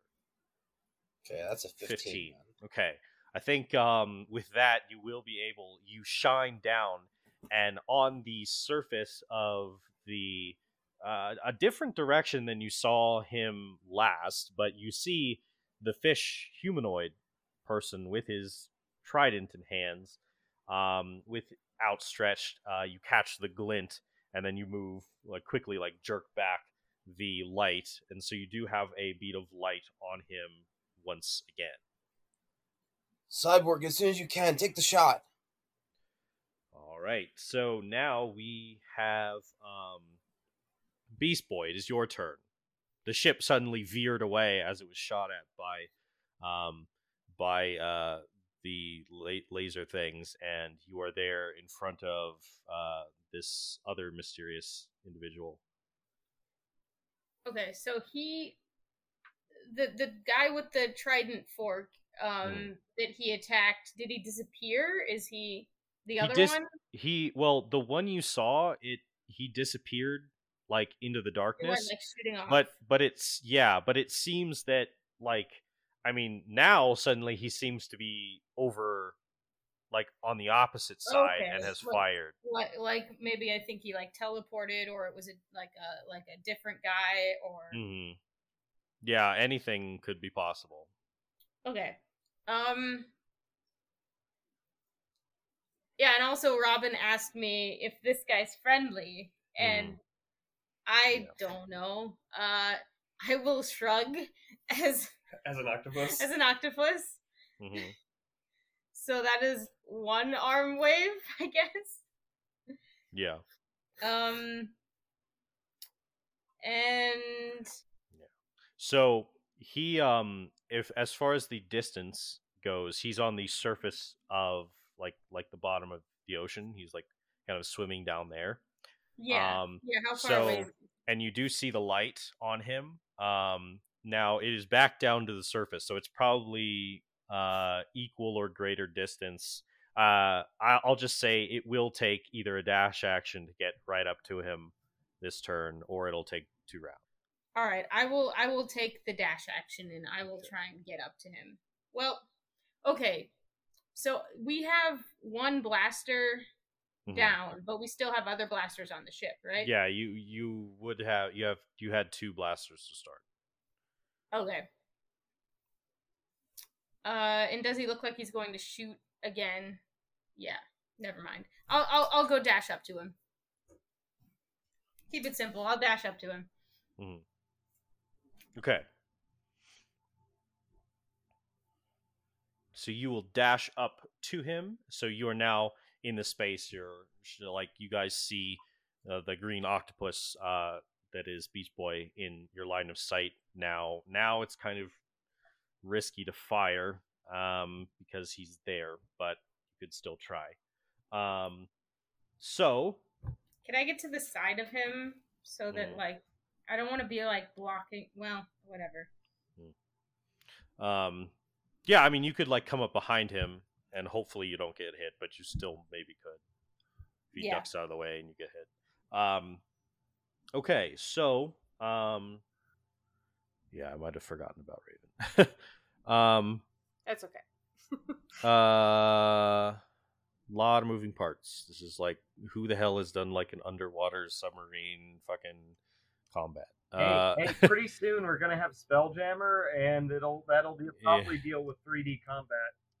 Yeah, that'll be cool. Yeah. It was a 20. Okay, so before Beast Boy had moved, actually, Raven would have Raven, you would have gotten to do something. Okay. So yeah. At that point, you like the ship is aligned with this new target, and then up by where Beast Boy is this mysterious individual who at least seems to be hostile to the fish guy who attacked you. Okay, so like if I go to a window, what can I see? You at this point, in the darkness far away up ahead, you can kind of make out where Beast Boy and this mysterious individual were. But if you look out in front of the ship, you see illuminated in the light the mysterious fish person. Okay, can I cast Cause Fear? You can. An old classic. I'm sorry, I just don't know what else to do at this point. Right. At this point, so he is about, I'll say the ship has come up on him with the lights, and I'll say you kind of get yeah, you could do Cause Fear. Now what is the Would I assume that he's blinded, or would I assume that he can see me? Let's start there. Cause Fear has a 60-foot range, so you could get him in that range. Now, as to that, you'd probably assume that he has very adept low light vision if he is adjusted to living down at these depths. So he'd probably be blinded by the floodlights? He's not liking them. He has his hand up, but he was not explicitly blinded as per the condition. Okay, here's one more question. Is he holding a weapon? He is. I think I'm actually gonna just try to telekinesis and pull the weapon out of his hand. Okay, let me see. Like, toss it somewhere. Maybe. Okay, telekinesis is also 60 feet. So, go ahead and make an ability check. It is going to be a d20 plus 10, because that's your wisdom. Okay. And he will make a contested strength check to try to hold on to it. He rolled an 18, a valiant effort, but unfortunately your telekinesis is strong enough as the trident is wreathed in dark energy, and you pull it away from him. Do you just want to move it 30 feet away? Is he 60 feet away? Yes. Okay, I'm going to move it, the maximum that I can, but I'm going to move it so that it's in line with one of our blasters. So okay. If he tries to retrieve it, we could just blast him. All right, cool. So you're kind of baiting him to come after it. Yeah, and I let Cyborg know to be ready to blast him. All right. I think that's my move. I don't think I can do anything else. All right. Yeah, good move. All right. So then it's Beast Boy who would rush in near him. He doesn't have a weapon now. Yeah. So, and you're there. Starfire, it is your turn. Okay. So what is it? What is it in my line of sight here? In your line of sight, some very 3D chess, and oh, as you definitely. know, I can only see in 2 dimensions. Right, gosh, I thought you were like an eldritch being or something. Why don't you see in more dimensions? No, I'm surprised. Eye troubles are the main thing, even though I've got 10,000 of them. Yeah. Okay, so basically you see within the main thing you see is this guy, this fish dude down below the ship. The ship's kind of at an angled downward to the ground, and he's there on the ground. And he has just had his weapon pulled away from him, and he's there kind of deciding what he's going to do next, it seems. And then up above, kind of in the darkness, you maybe can see with your dark vision, like on the outskirts of your dark vision, um, you kind of know the direction where that other mysterious figure was. But Beast Boy has also come down there, and he is in the same general area as the enemy. How far away are Beast Boy and the other mysterious figure? Well, Beast Boy is now down in the same area as the fish guy, as Trident. Right. But the other one hasn't moved to where the fish guy is yet. He's still up there. Okay, so but like in feet, how far away? Oh, in feet, Beast Boy is probably like 40. Okay. That's kind of the safe operating distance to have the floodlights on while still being able to fire from a distance. Like, that's kind of, you could be farther away, you could be closer, but closer than an enemy will. So yeah, just assume if Robin gets a bead on someone again with the floodlights, that he's getting as close as possible for accuracy of shot, but he is not getting too much closer than 40 feet. Right. Just because basically if you're within 10 feet, it's like the seismic cannons can't hit you, and then if you're too close, they just move out of the range of the lights, the beams of light, and then someone could just fucking like swim around you in a circle, and you won't be able to really tell where they are. Okay, well, then in that case, I am going to do what I can, and I'm going to cast Hold Person on the fish creature. Okay. All right, he has to make a wisdom save. Still. He makes a wisdom save. Did we decide that was how we were doing it? That we were using my wisdom modifier? Yes. Well, I mean, it's a wisdom save for him regardless, but like this kind of spell casting, I think is not based off of your physical. Okay. I just couldn't remember where we landed on that. That's yeah. Yeah. So he will have to make a saving throw.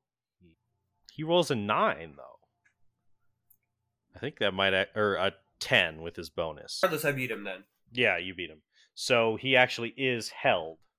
Yep. All right. He is held. Suddenly his arms kind of like clamp to his sides, and he starts struggling and like trying to swim, but he just kind of drifts uselessly as he can't really move.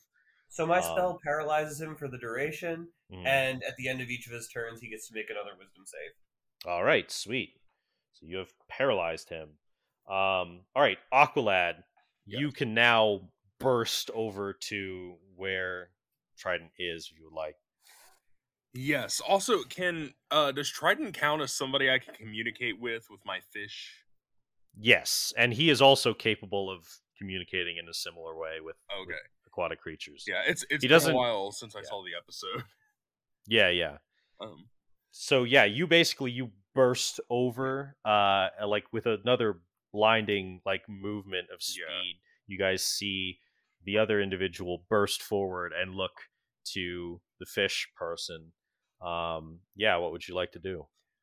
So I see that he's not showing any signs of damage.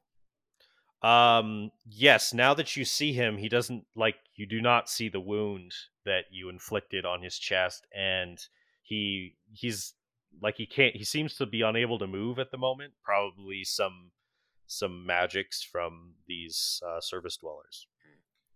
I ask him, how did you do that? Okay, let's see. hold person when you're paralyzed. I think you can only speak falteringly. So I think he mentally? is. Oh, mentally, yeah, no, he'd be fine. So mentally, he kind of goes. He just starts to. He smiles and he just starts to laugh.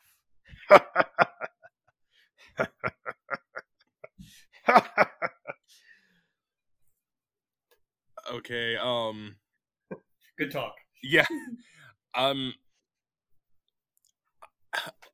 kind of want to figure this out, so I don't know if I want to deliver like another blow to him. Right, but... and he does seem to be incapacitated. Yeah, it wouldn't be a very honorable thing to just like Right. off him. Yeah, I turn to the octopus and I'm like, "Listen, we need to get this guy to my base since you have him incapacitated." I nod, or no, No. I could. Yeah, you can communicate. I'm like, I could help.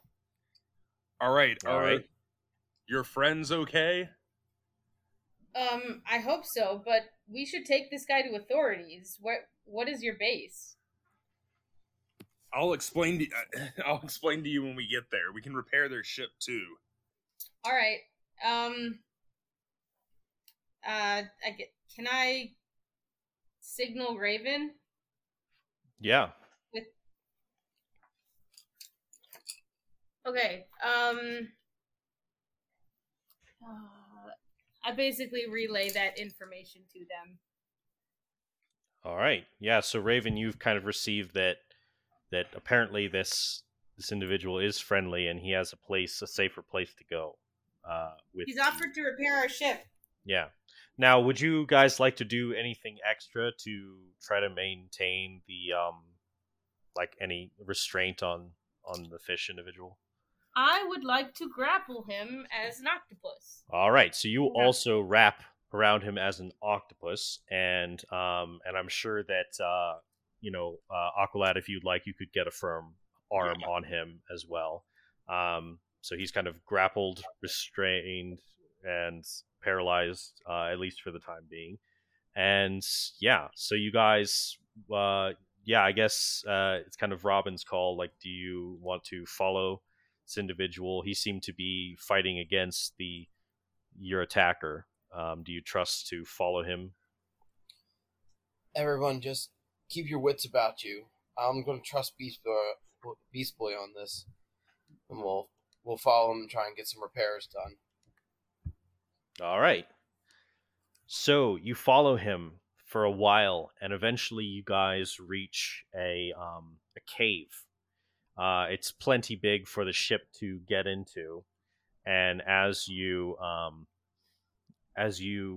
start to go through the cavernous systems led by your new ally, it seems, eventually it rises up to a surface, and the T-sub comes up above water in an underwater cave, a pocket of air trapped by the rock. And so you guys could all get out if you would like. I get out immediately, and instead of exploring, I just start inspecting my baby. Yeah, you kind of like run over like the top of the sub, and you kind of start inspecting the one like that. The seismic blaster, which took a lot of technical work, is just kind of busted. It's been blown off. It's only a few pieces are left. My hand switches out with one of those vague tools in cartoons that just starts shooting energy and repairing things like a torch. Yeah. Also known as my mending spell. Gotcha. Yeah, certainly. So you kind of start to. It's mostly the problem is like most of the blaster is gone. Oh, yeah. So it need to be replaced with suitable components or a replacement weapon. So are we in Aqualad's cave now? Yeah, you are in Aqualad's cave, and Aqualad, you start to drag Trident with the octopus around him onto the shore. Yeah. That doesn't matter. I've got a business question, and it's how hot is Aqualad? Okay. Yes. Aqualad is let's see. I think the technical term would be absolutely dreamy. Okay. All Are right. we basically picturing Dylan in a wetsuit? No. That's totally hot. Absolutely. As hot as that would be, maybe it's not quite as hot as that, but it's pretty steaming.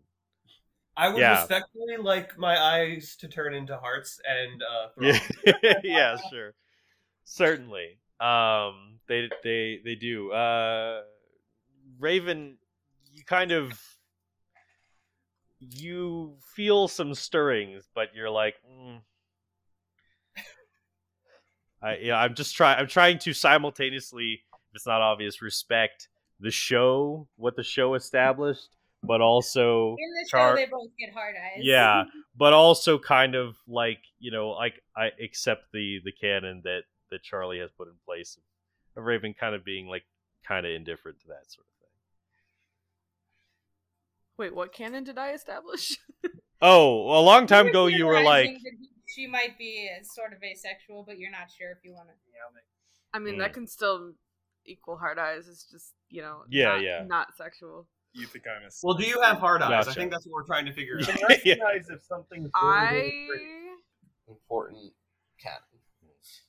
I have hard eyes, but I like close my hood so that no one can see. Yeah.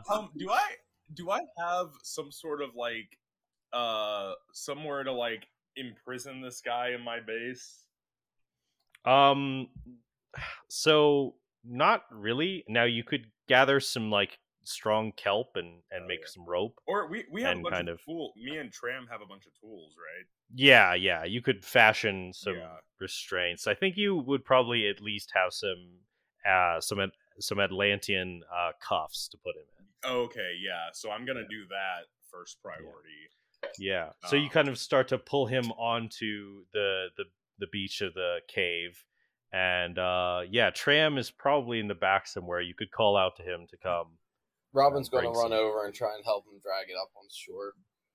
Okay. All right. Thank you. Hey, Tram, would you mind giving these guys a hand with their ship? All right. You guys see coming out from around a stalagmite, whichever one's on the bottom. You see this little fish person, this little Kuatoa person come out, and they're like, "Oh yeah," and he runs over to a pile of scraps and starts digging around in them. Oh yeah, and he runs up with some cuffs, and he runs up and he cuffs the larger fish person. Oh yeah. Oh, thank you. I'm sorry if I came off as rude earlier when I was mid-fight. I'm Aqualad. I'm from Atlantis. This is my mechanic and friend Tram. And this is Trident, who has been causing a lot of problems for my people. So that's why I wanted to bring him here, so I could get him to the Atlantean prison. I turned back into Beast Boy, and I'm like, there's Atlantis? Oh, yeah, you haven't heard of us? Oh, yeah, I might have gone over this last time. Do I know of the Teen Titans? No.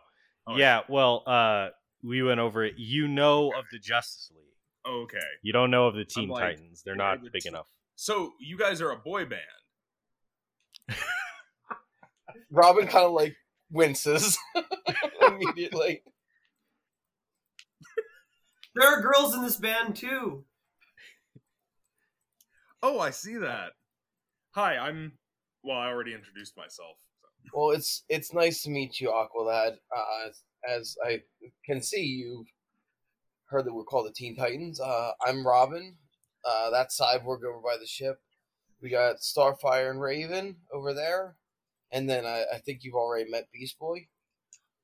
Beast Boy. That explains things. I saw a shark turn into an octopus, and I was like, what? That's me. I can do that. That's awesome. So, anyway... Yeah, it's pretty awesome. I'm pretty awesome. Anyway, thank you for helping me catch this guy, but I don't know how he completely recovered from every blow I've put on him, and he's showing up in all these places. Yeah, who is this guy? You said you know him? Yeah, his name. On that note, you could actually you have a holographic projector, and you could actually give like a presentation if you want. Oh yeah, I'm gonna do that. So I press my button on the projector, and I'm like, press your button. Yeah. So basically, you lead them over to this like kind of big like projector thing, and it shows these images, and they and as basically it goes through like a slide of like holographic images of Trident stealing things from Atlantis and like terrorizing its citizens and stuff, and you can basically explain the information across to the team that he's one of the worst criminals in Atlantis, just very incessant and annoying. He has a huge ego and claims to be perfect in every way. And he seems to have gained a new power recently that has been reported to. In reports, it's almost seems that he is capable of being everywhere at once.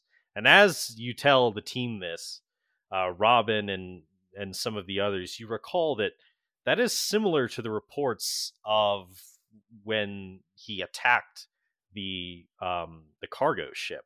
That he seemingly was everywhere at once, coming up from all directions.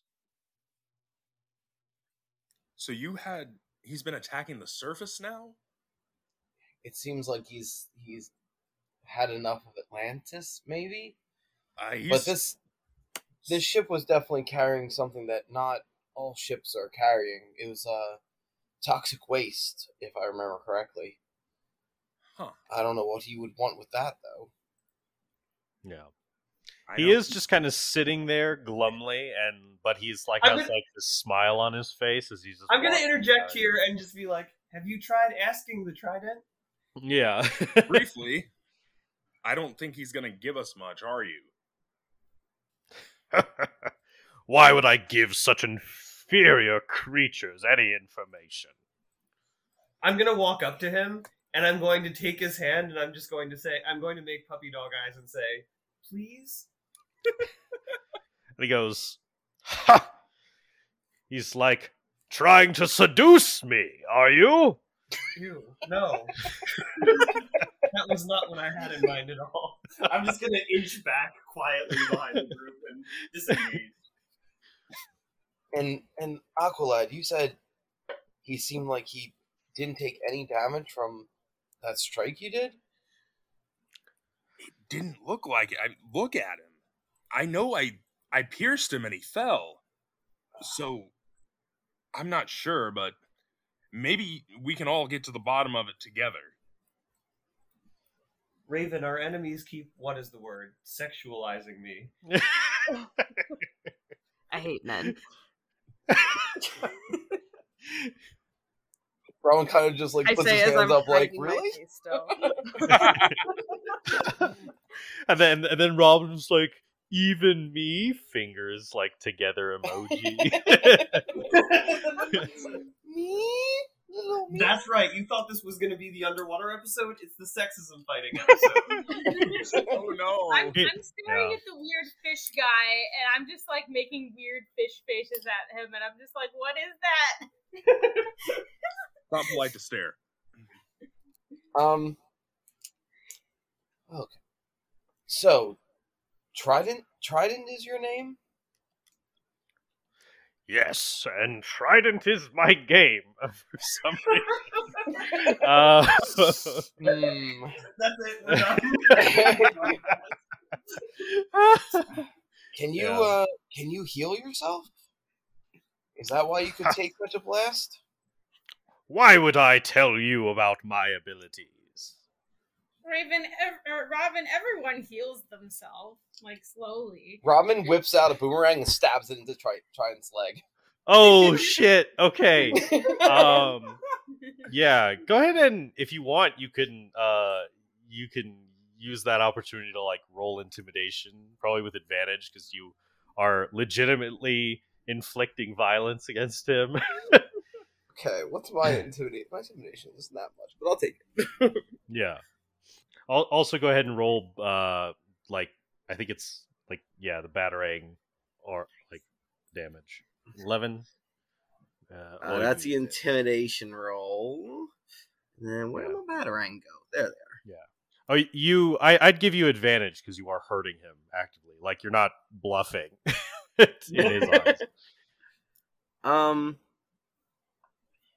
I don't currently see. So they operate like boomerangs. So whatever boomerangs do, they do, and they can do as melee attacks with slashing damage. So I'm going to assume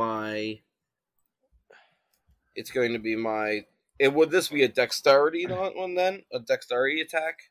Or yeah, can. Yeah, they're like monk weapons, so you can use it. So basically, when they're like daggers, it's 1d4. Oh, perfect. Do I need to roll through the attack since I'm right on top of him and he's restrained? No, I don't think so. No, you just stab him in the leg. I don't think he's going to move that fast. Yeah. That's D4 plus 5. Plus dex. So that's okay. So that's 7 points of damage. All right, 7 points of damage. You suddenly, maybe to some of you guys' shock, Robin just fucking like stabs him in the leg with a batarang, and yeah, and he yells out in pain, "Ah, God damn it! That was my favorite leg." I look at Robin and I'm like, "Why did you do that?" I pull the boomerang and just stare at the wound. It bleeds. What color is his blood? Oh God. I don't know. Maybe like I could just say red. Blue like an octopus? It could be like blue or green, probably. If normally I'd be put off by that sort of intimidation, but Trident's really been bugging me. So I'm kind of like not the tactic I would have used, but well, in the amount of time, so as they're all like talking and stuff like that, has it been about the amount of time that when he got blasted away? Yeah, I mean it's been several minutes. It's been longer than the encounters of the battle. Oh, since you stabbed him. Oh, well, if you stand there and wait to see if it heals, it does not. Definitely not within like a few seconds, like when he seemed to be back up. Well, it doesn't look like he's able to regenerate himself. So if he could teleport, he would have done it by now. He's kind of like he doesn't look happy. He's starting to like. Well, I guess he doesn't sweat, but if he did sweat, he'd be sweating right now. And he's just kind of looking around, like nervously about what you guys might do next. He didn't think. You sure he doesn't like have a team? A team? You mean there's more than one Trident, but who all look exactly alike? Raven, with your passive insight, and probably maybe even Robin. With yours, you notice he kind of flinches when that proposition is given. So you might have a team of yous? Sorry, I'm sorry. What did you say? I was like, so Robin's like a team of, well, you, or a team of people that look like you, Trident. He looks around, he looks at your Bertarang still dripping with his blood, and he knows he's in a pretty serious situation. And so he says, "Yes, you have gotten it right, actually. I stole that toxic waste from the cargo ship in order to create clones of myself, so that I may have the numbers to overthrow Atlantis. A brilliant plan, only possible through one with such perfection as myself. Where are you doing this? He kind of breathes heavily. He's like clearly struggling between like the choice between like giving up himself, essentially the plan, and his own selfishness, and then he finally seems to give in and say, "We have another cave like this one. I could lead you there, but only if you promise to let me live out of all of them. I am the original, after all." How do you know you're the original at this point if you made so many clones? Well, he could have been the first guy to. What? Robin shoots Aqualad a glance like, shh, stop talking. He goes, "Wait. What? Of course I am the original. I have all of my memories. I know who I am." And he but he seems to like be getting even more agitated at that proposition. Like, and yeah, he does not seem pleased. I mean, I guess we could help you out if you would be willing to show us, where your cave is. But I feel like if you don't know you're the original, maybe we should talk to, the actual you. I am the actual me. He starts like struggling and against his bonds. He's you pathetic humans! I will lead you to the cave. I will show you where it is. I will tell you about our patrol routes. So you can avoid detection before then. Please, you must let me live. You must let me be the survivor. I look at the rest of the group and say, "You guys want to talk over there?" Yeah. Yeah, let's just talk about this. Tram, keep an eye on that. Yeah. Kind of want to go out of earshot of the guy. Yeah. So we just walk to another part of the room. I go, He seems sincere but unstable. Should we take him up on his offer? If there's an army of them, I think we might have to. We are not traditionally in the habit of executing our captured enemies. Oh, no, I wouldn't. It does ask if they are clones. Do they count as one person, or are they many different? I'm not interested in executions, but if that's what he has in his head, maybe we roll with it. I mean, if he's got a whole army of himself, that sounds kind of like a trap. He's gonna lead us to his cave where there's like tons of him? What other option do we have? Do we have anybody who can figure out whether the trident is lying? I mean, as someone who has a little bit of experience in thinking that, striving for perfection, it seems like he's telling the truth, but he also seems very egotistical about it. So I don't feel like the way he's been acting, I think he's sincere in wanting to be the best. I think we can bank on that. Raven, can you perhaps read his mind? No. Wait. Actually, I think you do have... Wait, can I? Can I read his mind? Yeah, I think I did give you detect thoughts. Yeah. Let me look.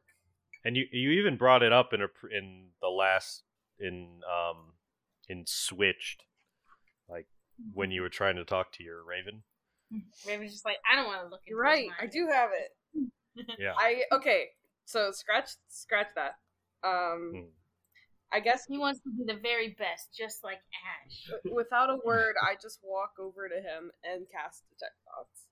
Okay. So our friend Raven has boldly entered the pervert's mind. She is red-faced under her cloak. Because how embarrassing. Wow, I'm contemplating how much of a Johnny I should pull. How perverted is he? Oh, no. You don't want to go that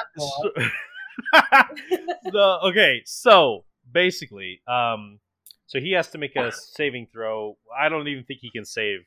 This is actually like a really disturbing like degree of like just mind effery, considering like he could not even save against the spell, considering how high your DC is. So basically, let me pull up.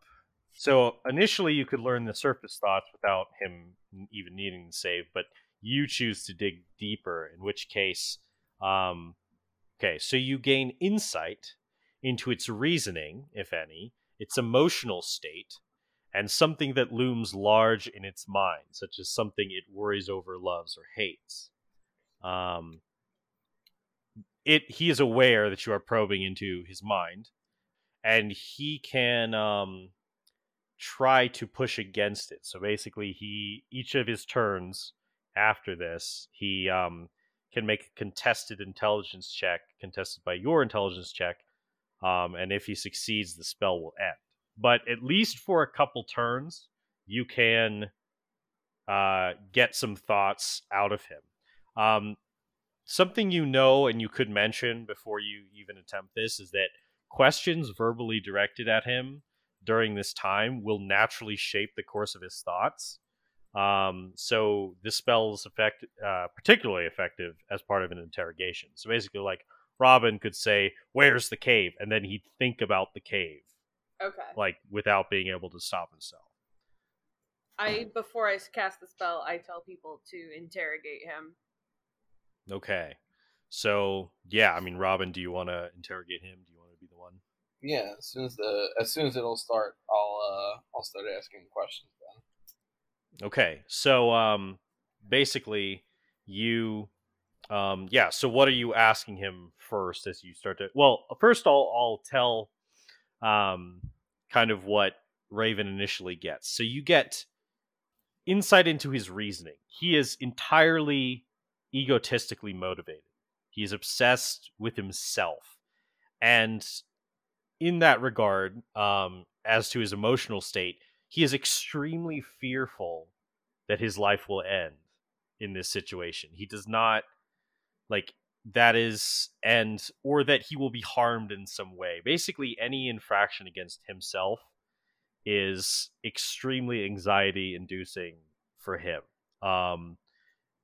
Even more so than you would expect from anyone who's just trying to preserve their own life. He is, and he's very prideful. Something that looms large in his mind is himself. He worries about himself. He loves himself. And there's not even a distinction of even a healthy level of disliking anything about himself. So basically that's the initial insight you get just from his emotions and state of mind and the way he thinks. He's entirely self-serving, even at the cost of himself, at least in the terms of the other clones. Not himself, but the other clones are not important to him.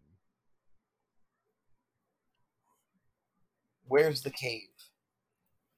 All right. As you ask this question, Raven, you feel him suddenly. There's a flash through his mind about like ocean currents and directions and like landmarks on the ocean floor that eventually lead to the opening of the cave. He quickly tries to to push these thoughts down as he's going to try to make his intelligence check to see if he could end this. He rolls a 3. So he is not able to. So I mean, I guess you could roll as well, but unless you roll lower than a 3, then it's not likely. And I think you have a higher bonus than I mean, I have that. +2, so I can't roll lower than a 3. Yeah. Unless I nat. So, I mean, unless you count nat oneing, but I wouldn't. I don't think I'd count nat oneing in this circumstance, but yeah, he doesn't succeed. And so you can go move on to the next question if you would like. You can signal to Robin that he can ask the next question. okay, yeah, I do that. How many clones have you made of yourself? He immediately starts to think about the clones. He starts to think about the clones, the early processes of the cloning process, and how at this point it must be, they are close to the numbers they would need to stop to overthrow Atlantis. And at that point, it is thousands strong. The caverns go deep into a honeycombed network, and there are in the entrance there's there's probably upwards of 100, and then further in there are more and more. This is an invasion force. Now most of them are in the early stages of development. They're not fully mature yet, but the ones by the entrance are full. They are near to hatching, and there is probably there's probably there's probably about 50 that are already active, but they kind of swim about. They do gather back to the cave very often, though, and so and then the memory shifts to why they gather back to the cave, because they love themselves so much, and you start seeing some very disturbing images of a fish orgy. Of a fish self-cessed orgy, right? Yeah, self-cessed. Yeah, so yeah, you've got that in your brain, Raven. We wouldn't check that box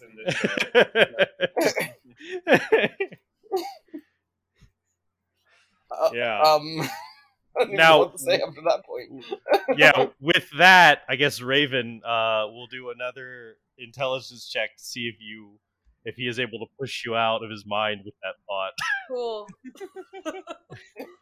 He rolled a 6. Alright, I'll roll. Oh no! 20. Yeah. Oh, Raven is into the. I'm like, I'm about to learn all your fetishes. This is Raven's kink. Oh god. Yeah. Is there anything else you'd like to ask? You should ask him about the patrol routes that he mentioned. Mm-hmm. Yeah. What are your patrol routes, and what's the best time to infiltrate? Gotcha. Basically, he does give you some general information, but actually he was just pretty much bullshitting about patrol routes. They're so self-obsessed that they mostly just hang out in the cave. They're not actually so like smart. It's very unlikely that they actually have anything as sophisticated as patrol routes going on. So he's basically a low-functioning sociopath who figured out how to clone himself. Yeah, that is literally how it is. I was like, and he's a weakling. So, like, he has to clone himself to take over Atlantis, because there's no way he would be strong enough to fight anyone of any significance. I think I've got a plan. Guys. Yo. I think we should introduce him to drugs. What? What is this fucking CIA bullshit? Look, he starts doing drugs. They either trash him or he just ignores everything because he's too stoned to care about anything. We don't have to kill anybody. We don't really have to mess with him. We just let him be stoned. Wait. Are you okay? Let me specify. Are you literally just recommending unrelated to the general plan, you stone this individual with drugs. No. Or are you saying you like? Okay, so you drug the you try to sneak in and you try to drug the clones, like put drugs in their growth technology so that they just are like eternally on LSD or something. Like that episode of Samurai Champloo where the weed. You know what? That's going a little farther than I went, but I'm down for it. Okay. Oh my god. Cool. Now here's the question though. Cyborg, this is a kids show. Yeah. No, it's not. Not ours. Here's my question. Here's my question about this. Do you guys currently have drugs? / do you know how to synthesize drugs? I'm pretty sure Listen, I can maybe. find out. Look, I don't currently use anything, but I know people who do. Okay. And with my intelligence, I could probably figure out how to synthesize drugs. Right. I mean, if we really wanted to go down this route, I don't know if it's the best route, but okay, I appreciate the idea. Maybe all the clones in the episode. I'm trying to remember. Well, they trap them all in the cave. Is what they do. Oh, okay, that sounds horrible. And trick them into fighting each other. Yeah, wow. They trick them into fighting each other. Then they run out, and then they collapse the entrance to the cave. Now, eventually, in the season finale of Teen Titans, there is a Triton, so at least one gets out eventually. Oh. Or was outside already. However, it does trap the army underneath there, and they probably all starve to death and die or eat each other. Yeah, I mean, if you guys... Yeah, so the real question is... Atlantis Fish Police. There's just hundreds and hundreds of Tritons in the Atlantis Fish Police prison. Tritons. Yeah. I mean, I'll go along with it if you guys want to trap and starve these things to death. It seems kind of horrible and maybe a war crime, but... Yeah, I'm trying to think of a I don't know, a way to get them to stand down. But I don't know. I mean, they have the numbers, so it's not incredibly likely that they would at this juncture. True. But yeah, I mean, I'm fascinated about the possibility of the drug plan. Well, it's like, what is the ethics behind any of our options of defeating this guy? They're all terrible. Okay, so Aqualad, does Atlantis have an army that they could go and capture all these 50 whatever tridents? Excuse me, I can't get his name right because I get mixed up with Triton. Triton. Yeah, I was thinking that now here's the thing. Now Aquaman is currently off planet on a mission with the Justice League, which makes the defense of Atlantis at this time incredibly important. It's currently being led by its queen. What the fuck is her name? Mura? Mura. Her name is what the fuck is her name? She pooped in Aquaman's bed last week. What the fuck? Oh yeah, yeah. Okay, it's not Amber Heard in this continuity. I think. Do we have alchemists and enchanters in this world? Yes, but okay. So first, let me finish answering. Let me finish answering Aqualad's question. So the defense is incredibly important. If the numbers, based on the numbers that have been revealed from Trident's mind that they already have and that they could have access to soon, Atlantis would have to send a fairly significant assault force to assault the cave, and it would be an assault, and they would have the defensive position, which is always at the disadvantage of the attacker. So even with how much more skilled Atlantis's warriors are, it would not be a good situation. And it would take time. So first of all, you could send a fish to go, or a fast fish to go deliver the message, and they would. And then it would take however much time the fish takes to get there. And then it would take time to gather the army and to get back to this position. By that time, Trident could like finish hatching or find you, or a number of bad things could happen.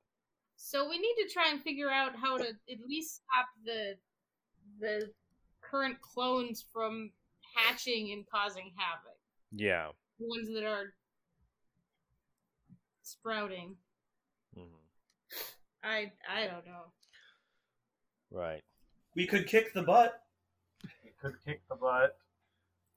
Now, there's a lot of them. That's an option. That is an option. Now, if you kind of probe more into Trident's mind, I'd say you probably would have known that there's a machine that they have used in conjunction with these like toxic chemicals to create these clones. If the machine is destroyed, then there won't be any production of new clones. And if the enemies are apprehended or trapped, then you don't have to deal about the existing forces. Or, again, if you go in and you spike the clone machine with fucking drugs, fucking DMT, they'll just trip out forever. And they'll probably be harmless. Like, even if they escape, they'll just be like fucking like eternally drugged hippies. So, see, maybe not the most ethical plan, starting but to sound promising.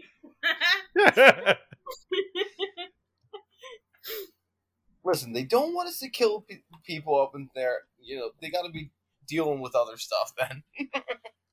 Yeah. Okay. Now,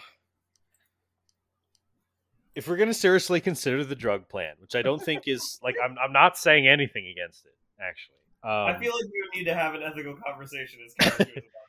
Well, sure. But at least let's figure out if it's even technically possible, because it would involve two steps: figuring out how to get the materials for drugs and synthesize them, which would have a lot of little steps in it, and two would be a heist, basically. Well, to go and could we Because I feel like it would also be an ethical question to like kill a bunch of clones that are in production.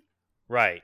But I guess they're all the same as him. Well, I mean, I'm just saying, can we make like enchant like an ever full bong, and so they just sit around all day getting high? I mean, you're not killing them, you're not changing their DNA, you're just giving them a source to just sit around doing nothing all day getting stoned. We could convince them. Make them a bunch of lazy potheads who don't want to work. We could convince them that since they love themselves so much, that why would they leave the cave and bother with the rest of the world? Right. Why not just stay there and have a perpetual orgy? Yeah. Maybe yeah, and if drugs were involved, that might be a much easier sell. Maybe we just have to convince them that that's the way they should live life, loving themselves rather than, dominating the world. Now, here's the thing. In order to drug a proper number of them to really make their army useless, you have to do something that at least makes them like high when they hatch. Like, and so it will probably involve like feeding into their nutrient. Like, it wouldn't change their DNA, but maybe it would like just feed into like their feeding sacs, so that they're fucking high when they are born. Wow. And they're like, let's just chill.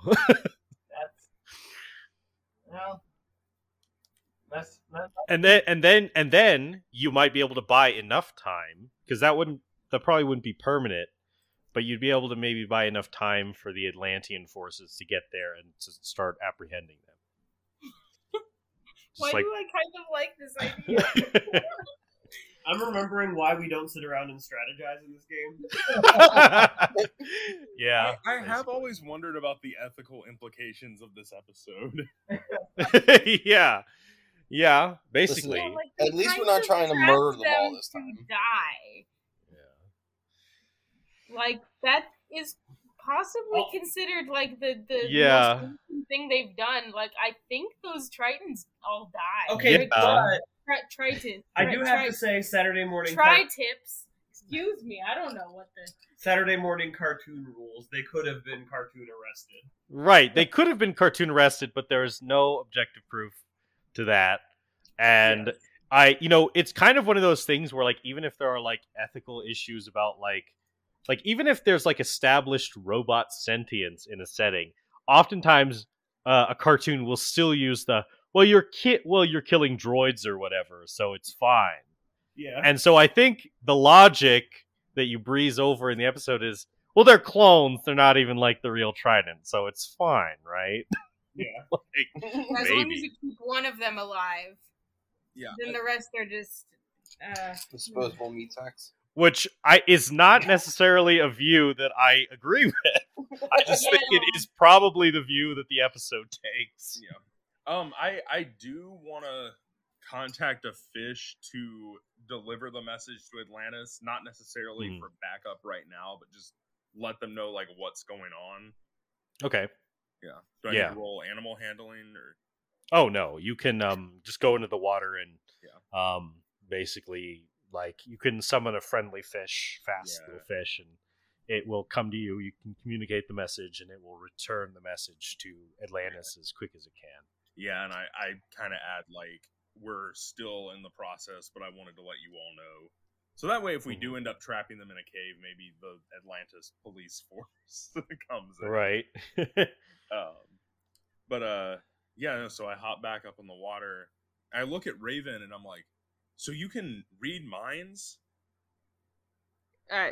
Sort of. It's a spell. And were you the one who incapacitated him when we were in the water? I took his weapon. Okay. Your powers are awesome. Thanks. I blush. Yes. and Starfire, you were the one who incapacitated, so now you're like, you feel unnoticed, probably. Yeah, I just sort of frown and shrink back further. My heart eyes slowly beating. Yeah. I just had this, like, very uncharacteristic thought of this sparking, like, a rivalry between Starfire and Raven, like her being like, you that bitch. Starfire only plays into sexist tropes and gets violently jealous when Robin's involved. Oh yeah, I'm less best boy and more like eye candy. Yeah. Pretty much. I enjoy the view. Yeah. Okay. So, also, another thing that would probably come to your mind is that, Aqualad, is that if these new allies of yours want to try to drug the Trident nest, that you could make a nature check to see if there are suitable underwater, like, plants and things that could, and materials that could be used to help synthesize, like some sort of hallucinogenic or something like that, or Xanax. Yeah, basically. and you could send out fish, like, to gather the materials, and they could probably do it in fairly timely order. Okay, I did a nature check. Okay, that's pretty good. Even though I'm not sure about this idea, I want to hear them out. Yeah. You're just kind of, like, thinking in your mind, like, well, this might be more possible than you initially think. Like, maybe it's possible with the help of the sea life to gather the materials, and then it would just be up to them to synthesize something. Yeah, okay, so I did a nature check to see, what's around. Right. Now, don't even try to legitimately ask me what kind of sea kelp could be used to fucking make drugs. I have no damn idea, and I'm not going to Google. This is a comic book world. Make something up. Then suddenly the FBI is like, "What are you doing?" yeah. Florida man gathers sea plants to make new drug. Joey, are you the Florida man? I am the Florida man. I grew up in Florida.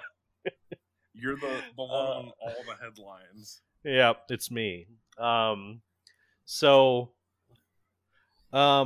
Yeah, so it's possible. And also, this is the DC world and a fantasy world, so there's probably lots of like weird, like secret plants that only Atlanteans kind of know about. Oh yeah, here's a stalk of mermaid's breath. Yeah. It's like, oh yeah, Atlanteans, they get high off this shit all the time. They just eat this sponge and they're like, oh fuck yeah.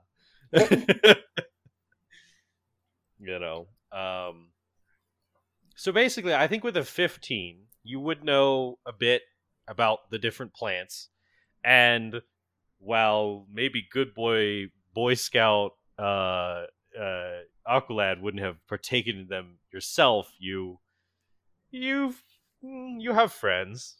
Yeah. You've heard about these things. You know that you kind of know about their chemical composition just from your nature check.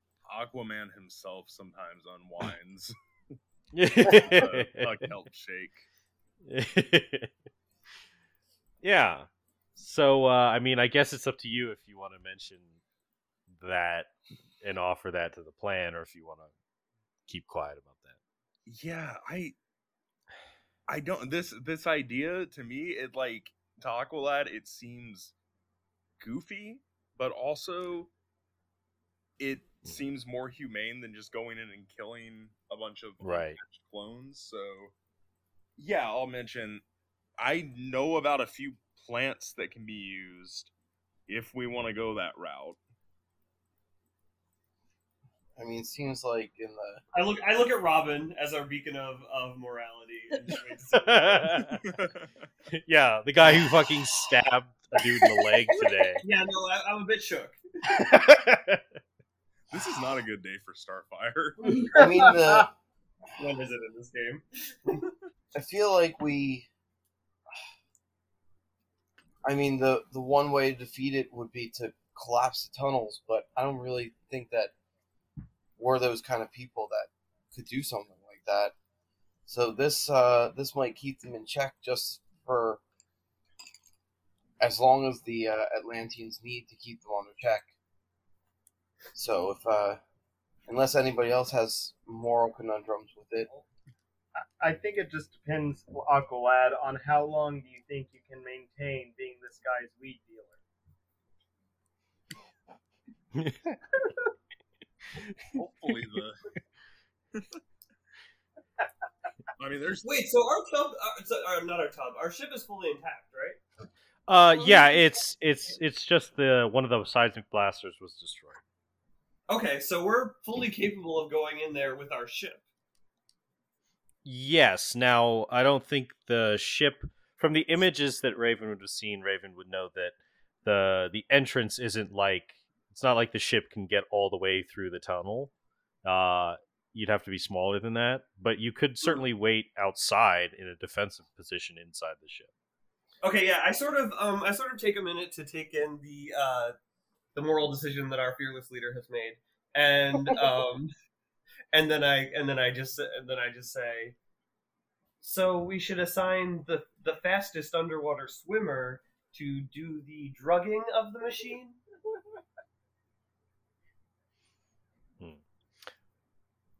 So I feel like I shouldn't even ask.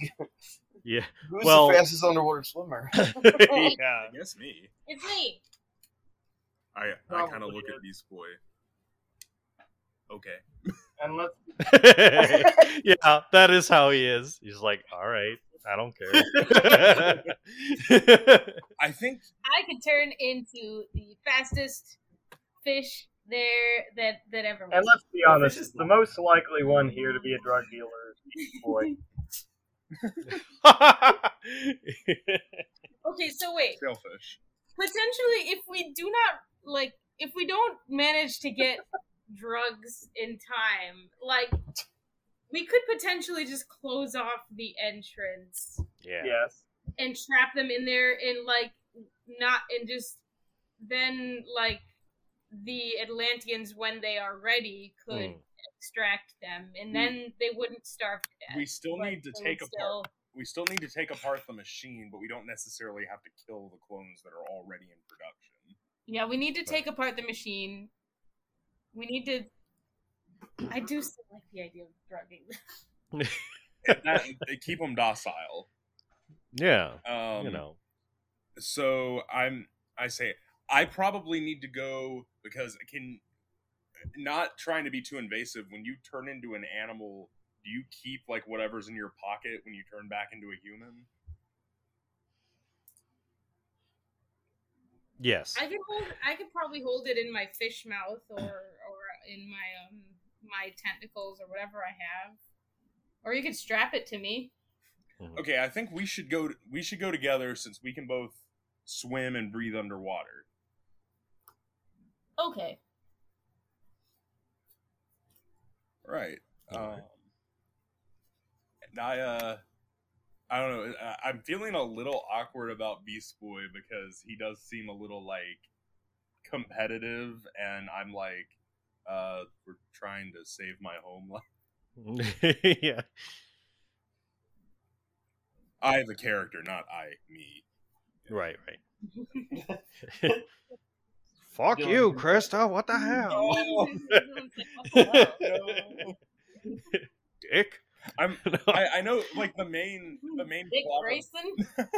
The main plot of the episode is like their kind of beef, but we kind of went a different direction. Yeah, definitely. I don't know how much we still want to. I don't know.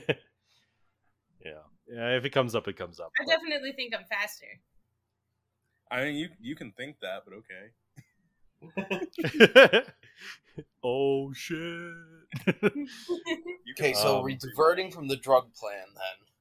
We're still gonna. I think we're still doing the drug. We're still doing the drug plan to keep, because if we seal up the we're cave, gonna drug them and we're gonna trap them in the cave and wait for the Atlanteans to be prepared to extract the remaining clones. Yeah, because if they open the cave later, or if they're not drugged when we close the cave, they might be able to come together and open. Probably prepare an attack, or I don't know. They might be starving to death. Yeah, I don't know.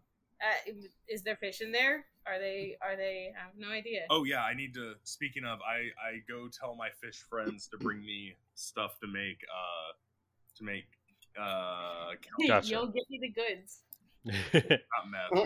We don't want them on meth. Yeah. Fishy Xanax. Yeah, really. Some Xannies. Some All right. some Ritalin. Some Adderall. So the Ritalin. The ADHD ones are just like, wow, I can actually answer these emails now. Yeah. You can really focus on destroying the world now. Oh no.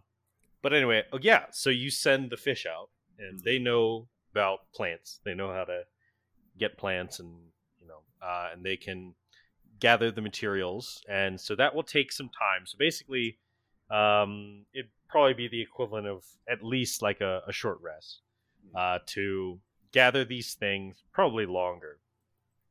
But eventually, and in the meantime, Tram kind of like sidles over to you, Cyborg, where you're trying to like salvage what's left of the and fix the seismic blaster. And he goes, "Oh, yeah." He kind of looks at you. So the fish boy comes over and like, "Hey, little buddy, yeah. You want something?" He picks up this thing that looks like it looks like this small, like, he starts like doing measurements of like the hole where the seismic blaster would have been inlaid in the ship, and then he picks up this thing that looks like a harpoon gun with like magic sigils on it. Oh. And he fucking jams it into the hole Hey. and just starts like welding shit. Okay. Well, I'm just gonna watch. Yeah. Okay. Keep doing your thing. You doing a paint job? He just puts a thumbs up to whatever you just said. Oh yeah. I didn't watch the episode Deep Six. I sat the hell down and listened. All right. Yeah. So yeah, that's kind of what happens while you guys are waiting for the materials. Eventually, a bunch of fish start like swimming up by the surface. The water starts to ripple as they come up to the surface and start like chucking like kelp and like pieces of coral that could be broken down into things and like all sorts of stuff. Weird glowing plants and like a slug, like a sea slug, like glows like blue. So are we just quietly sitting here and watching these fish make weed? Yeah, well, they're all throwing the materials up. So basically, the next step, convince me that you guys have any toolkits, proficiencies, or anything like that would allow you to make stuff like this. Probably the best thing that comes to mind would be like an alchemist's kit, or something along those lines. But if you guys, it's, Robin, during this time, you really wish your friend Wally were here. He's a chemist. And, well, he's more than that. I have a herbalism kit, but I'm not going to use my intelligence. Okay, so you have an herbalism kit. I have an herbalism that kit. works. Herbalism kit works. Yeah. I can call my boy Paco from back in the day, and he can maybe talk us through some things. What?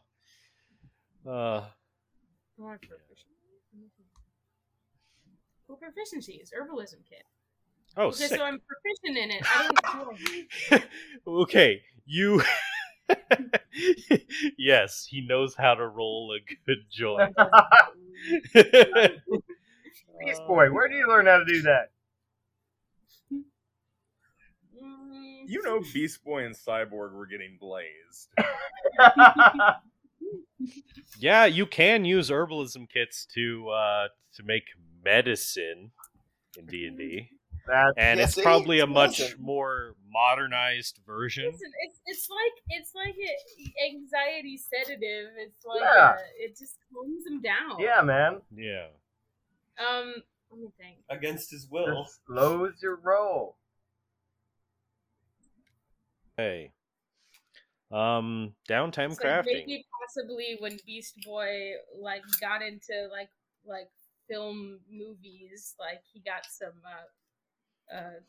bad influence friends. I don't know. So there is a downtime crafting portion for the herbalism kit. This was all stuff added by Xanathar's Guide to Everything. So you can use your herbalism kit to craft potions and poultices in periods of extended downtime between adventures. These can be magical or mundane, although crafting potions with magical effects is more complicated.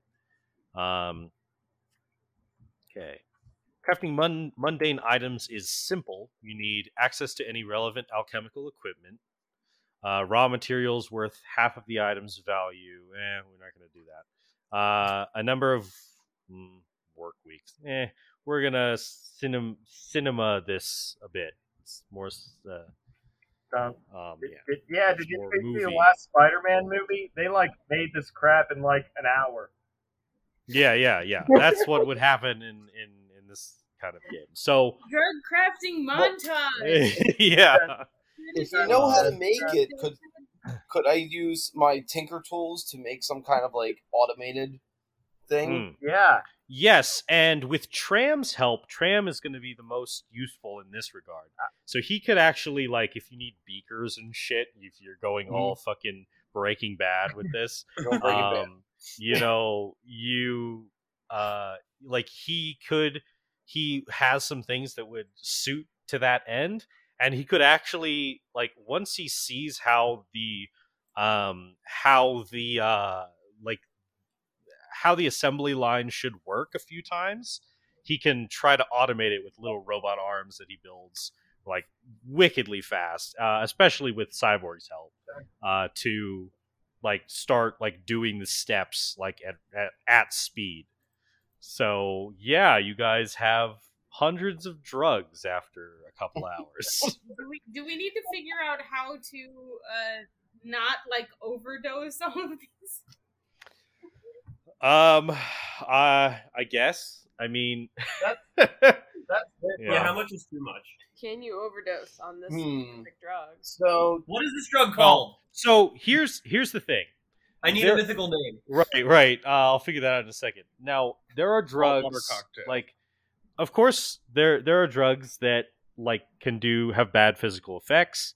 However, drugs like LSD are almost entirely safe if they're synthesized correctly, like in terms of the physical aspect, and not even that psychologically or physically addictive.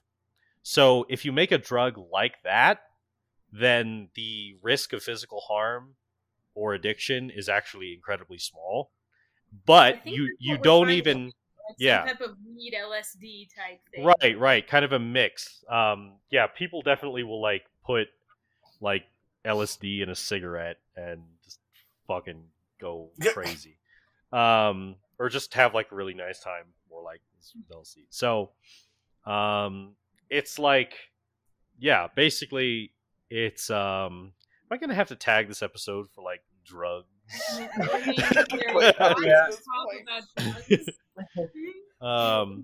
Titans drug an entire not the usual Saturday morning drug episode. They drug unborn babies. Oh god. Well, unborn grown men. They're grown men. Unborn grown men. Yeah. Wow. Yeah, are they like? Do they hatch like full grown? I think they hatch full grown. They have like they just straight up have like his adult mind. Yeah, they have all his memories. I think. Yeah. It's like the Mauler twins in Invincible. Yes. Yeah. It is kind of like that. Yeah, it is. Yeah, it's like that. So, yeah, they unlike human babies, they hatch out of the cloning process fully grown. So, what is our drug making montage song? Well, definitely not something that I will actually be able to play. Yeah, copyright. What Snoop Dogg song are we listening to? I almost like pulled something up on my phone, but then I was like, no, I don't. I don't want to have to cut out part of the episode. Right. What were you going to pull up though? I was thinking like she blinded me with science or something. yeah, that's good. That's good. Yo, that's a good one. She blinded me. Yeah. I was just thinking of the song that plays during Mad Mod when they're like running away from I love that song. Yeah. In it doesn't fit exactly, but that's just what popped in my head. Maybe Walking in the Sunshine. It just plays the opening of Teen Titans in Japanese. Yeah. Yeah. Yeah. And it's the version sung by Larry the Titan. Oh god. Like, yeah. Dude, you start doing DMT and you actually like see him. With us the whole time. In fact, so I have two questions. So one is that I would like whoever is using the herbalism kit to make.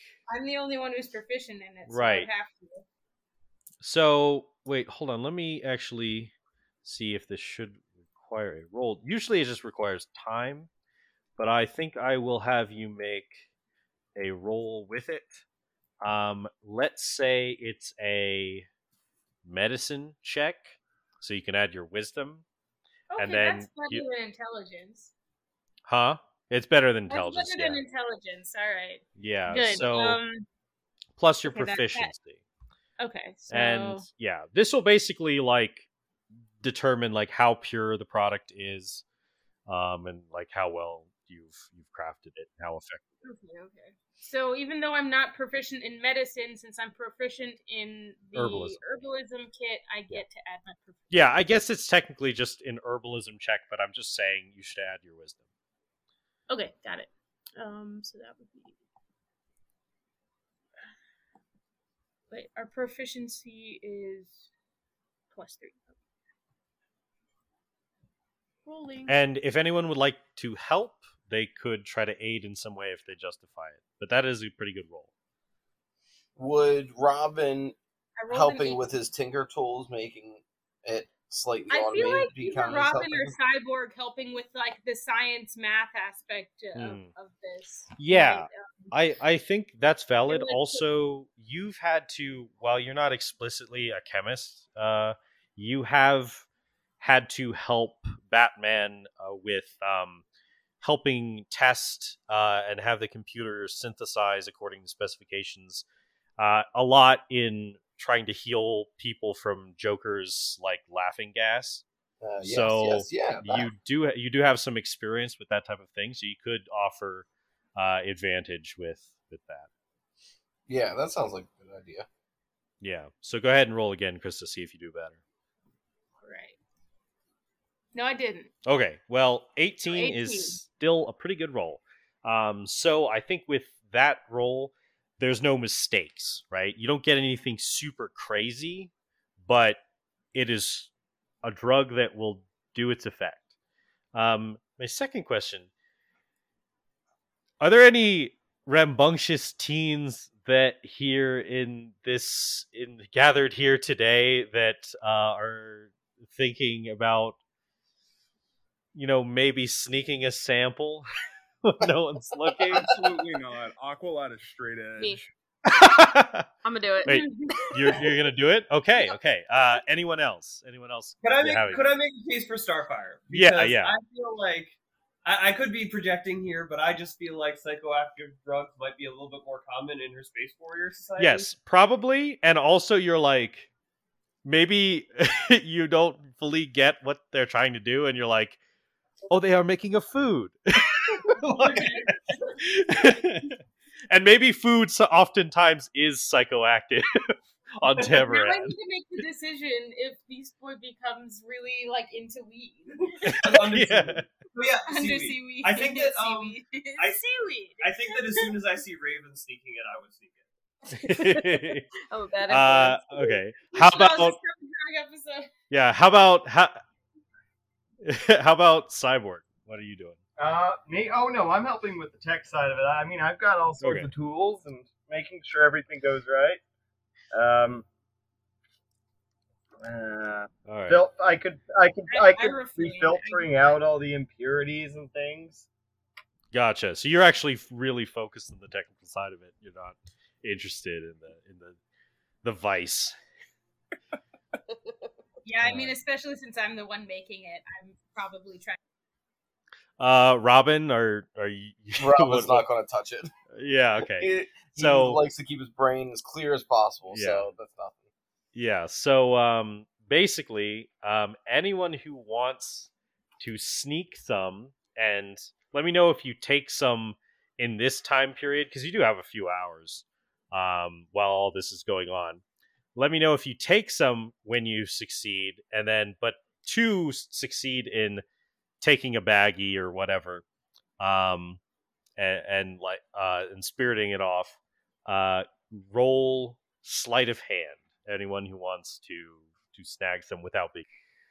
What is Aqualad's fish boy friend's name again? Tram. Yeah, Tram. Does he try and take some? He doesn't even like ask for permission. He just picks up a baggie and like goes over to a corner and like I nat 20. 19 for sleight of hand. Okay. I nat 20. I'm getting high. All right. Yeah. So just to point it out, Robin's passive perception is 21. Wait, you rolled, Charlie, you rolled a 20, not a d20, I think. Wait, what? No. Yeah. She rolled a nat 20 plus 1. No. Wait. Because look at Chris's 20? roll. Wait, yeah, it says rolling 20 if you type 20, it'll just say the answer. Yeah. You're right. I'm so sorry. I was like, no, I'm getting high. Yeah. Whatever, 19. 19. Oh, that's still good. Okay. Now, I said I'm getting high and I meant it. Now, 19 and 19. Basically, yeah. So the question is for the people who are not, who may notice or not, do you care if you end up noticing anyone do this? I'd be a little peeved because, like, we have a mission we gotta do. Right. What are you guys doing? Right. Lad, are you, what's your passive perception? Right. Yeah, that's your question. My passive perception is 17. Oh wow, that's pretty good. But you don't notice him. But you won't notice any. You will notice Beast Boy. I think you rolled a 7. I'm not taking any. Oh, you're not taking any. Okay, so you don't notice anyone now. I think that Robin will notice with a 21 passive perception. I have a feeling. Yeah, you will notice. What Robin's going to do is he sees. I don't know who's the first person to go up. Okay, I think it was Raven. But yeah, it was Raven. Just without making a big deal, he's like, if anybody's going to take some, wait until after the mission is over to take it when we're back at Titan's Tower. And he just keeps going with it. Just says it out loud, not pointing out to anybody. Very good. He's just like, all right. At this point, I notice people taking it, and I'm like, should I take some?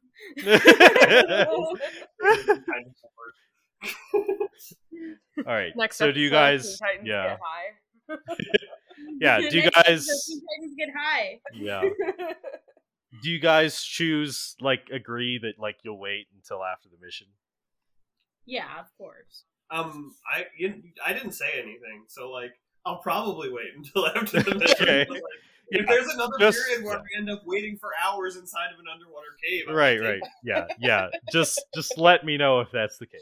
So, because listen, plenty of great warriors get juiced up on things before they go out. This high is what all true warriors strive for. But I don't think this is the type of drug a warrior would take. I don't know what kind of drug it is. I haven't taken it yet. I don't know, man. I mean, Vikings would take fucking psychoactive mushrooms to go berserk mode. You look at the Tamaranians and you tell me that they're not experiential learners. Yeah. So, actually, do we know how much this is going to need to be dosed to not kill them? I would say with the success of Beast Boy's herbalism roll thus far, you would. So basically, yeah. Now the delivery system is the next issue. So if you affect the machine directly, now this is not this is you can try to. In my mind, there's essentially two options. You sneak in.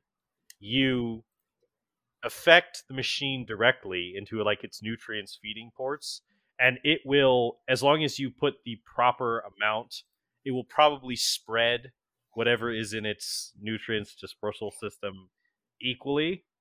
And so if you have the right amount and you don't make sure that it's enough to kill all of them, then it'll just disperse it at a safe amount. And again, that's why I brought up before how if this is an LSD type drug, it probably it will take a very small dosage to actually be effective on an individual, and B, it will not be very physically damaging. So, yeah, if it's that kind of psychoactive drug, like LSD or I think even DMT.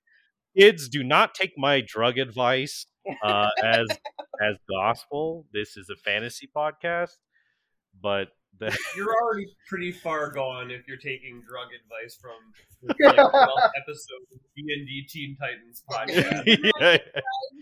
Please be safe. Yeah, just be safe and basically yeah.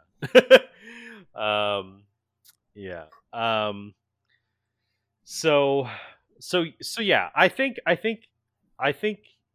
yeah, I think basically yes, you guys have the correct dosage and amounts down, and so yeah, it will take a lot just by sheer virtue of it needs to spread amongst a ton of individuals, but basically, so that's another thing is that it will be probably like a big sack. You'll need it'll be like maybe 2 or 3 people to carry it all in, and you'll have to it'll be like Santa Claus sneaking in with his big fucking sack of toys. Like, I mean, I could just telekinesis it and that is true. But it's noticeable. So basically you have to stealth. I will be a stealthy, fast sea creature. Yeah. Now it will go above like the interior of the cave is open air. That's probably so that the machine can operate without being damaged by the seawater. So I feel like we should use some reverse psychology here. Because these guys are uber selfish. So I feel like we go in there and be like, oh man, this is the best stuff in the world. But, only we can use it because we're super cool. Well, yeah, here's an idea. I guess, well, I shouldn't just say ideas. So go ahead and roll. Anyone, can roll intelligence and I'll give you a hint. Or what I'm thinking. I'll do intelligence because it's high. Anybody else can too. That's 23. That's 23. So, with a 23, this is kind of the and you can add whatever details you think would be effective. This is kind of the idea that forms in your mind. You realize that of the 2 Tritons that you guys have encountered thus far, one is dead, probably, most likely, and one is in your captivity. And none of the other Tritons have met you guys yet. Right. So they don't know who you are. Now, you are allies with Aqualad, but you could, maybe with the aid of the Triton you've captured to make it look even more convincing, you could say that you are a team of surface dwellers that want in on Triton's glorious uprising, over the surface world and whatever. Or we could disguise ourselves as Tritons. Triton. Yeah, that's true. So you could do that, and you could even use the real. They all look the same. They're clones of him. Yes. One. And you could so whether you use the real Triton or not, you could. I mean, it would be even more convincing if he went along with it. You could pretend like you have Aqualad in custody and you are offering him as a thing, and then you are saying we have this great chemical that, you could not tell them and then sneak the drug in behind their backs, or you could say we have this great chemical that will increase the strength of the cloning army or whatever. Guys, our DM is coming up with strategies for us. We're moving. That's fine. Whatever it is, it has to work on their pride or what they want to do. So yeah, either enhancement or hey, that guy's doing it because right. I could hypothetically go and disguise as Triton, but would I be taking tremendous pressure from the water? You would. However, with your abundance of hit points, you could probably last long enough to execute the mission. How much damage am I taking? Is there any way I can know anything about that? You can roll nature. Worth asking, does the cloak of the manta ray help with sea underwater pressure? 17 for nature. 17 for nature is good. I will let you in on the underwater damage. While wearing this cloak with its hood up, you can breathe underwater, and you have a swimming speed of 60 feet. Pulling the hood up or down requires an action. Actually, I don't feel like it would. Depends. Like, there's nothing in the description. How does it make you breathe underwater?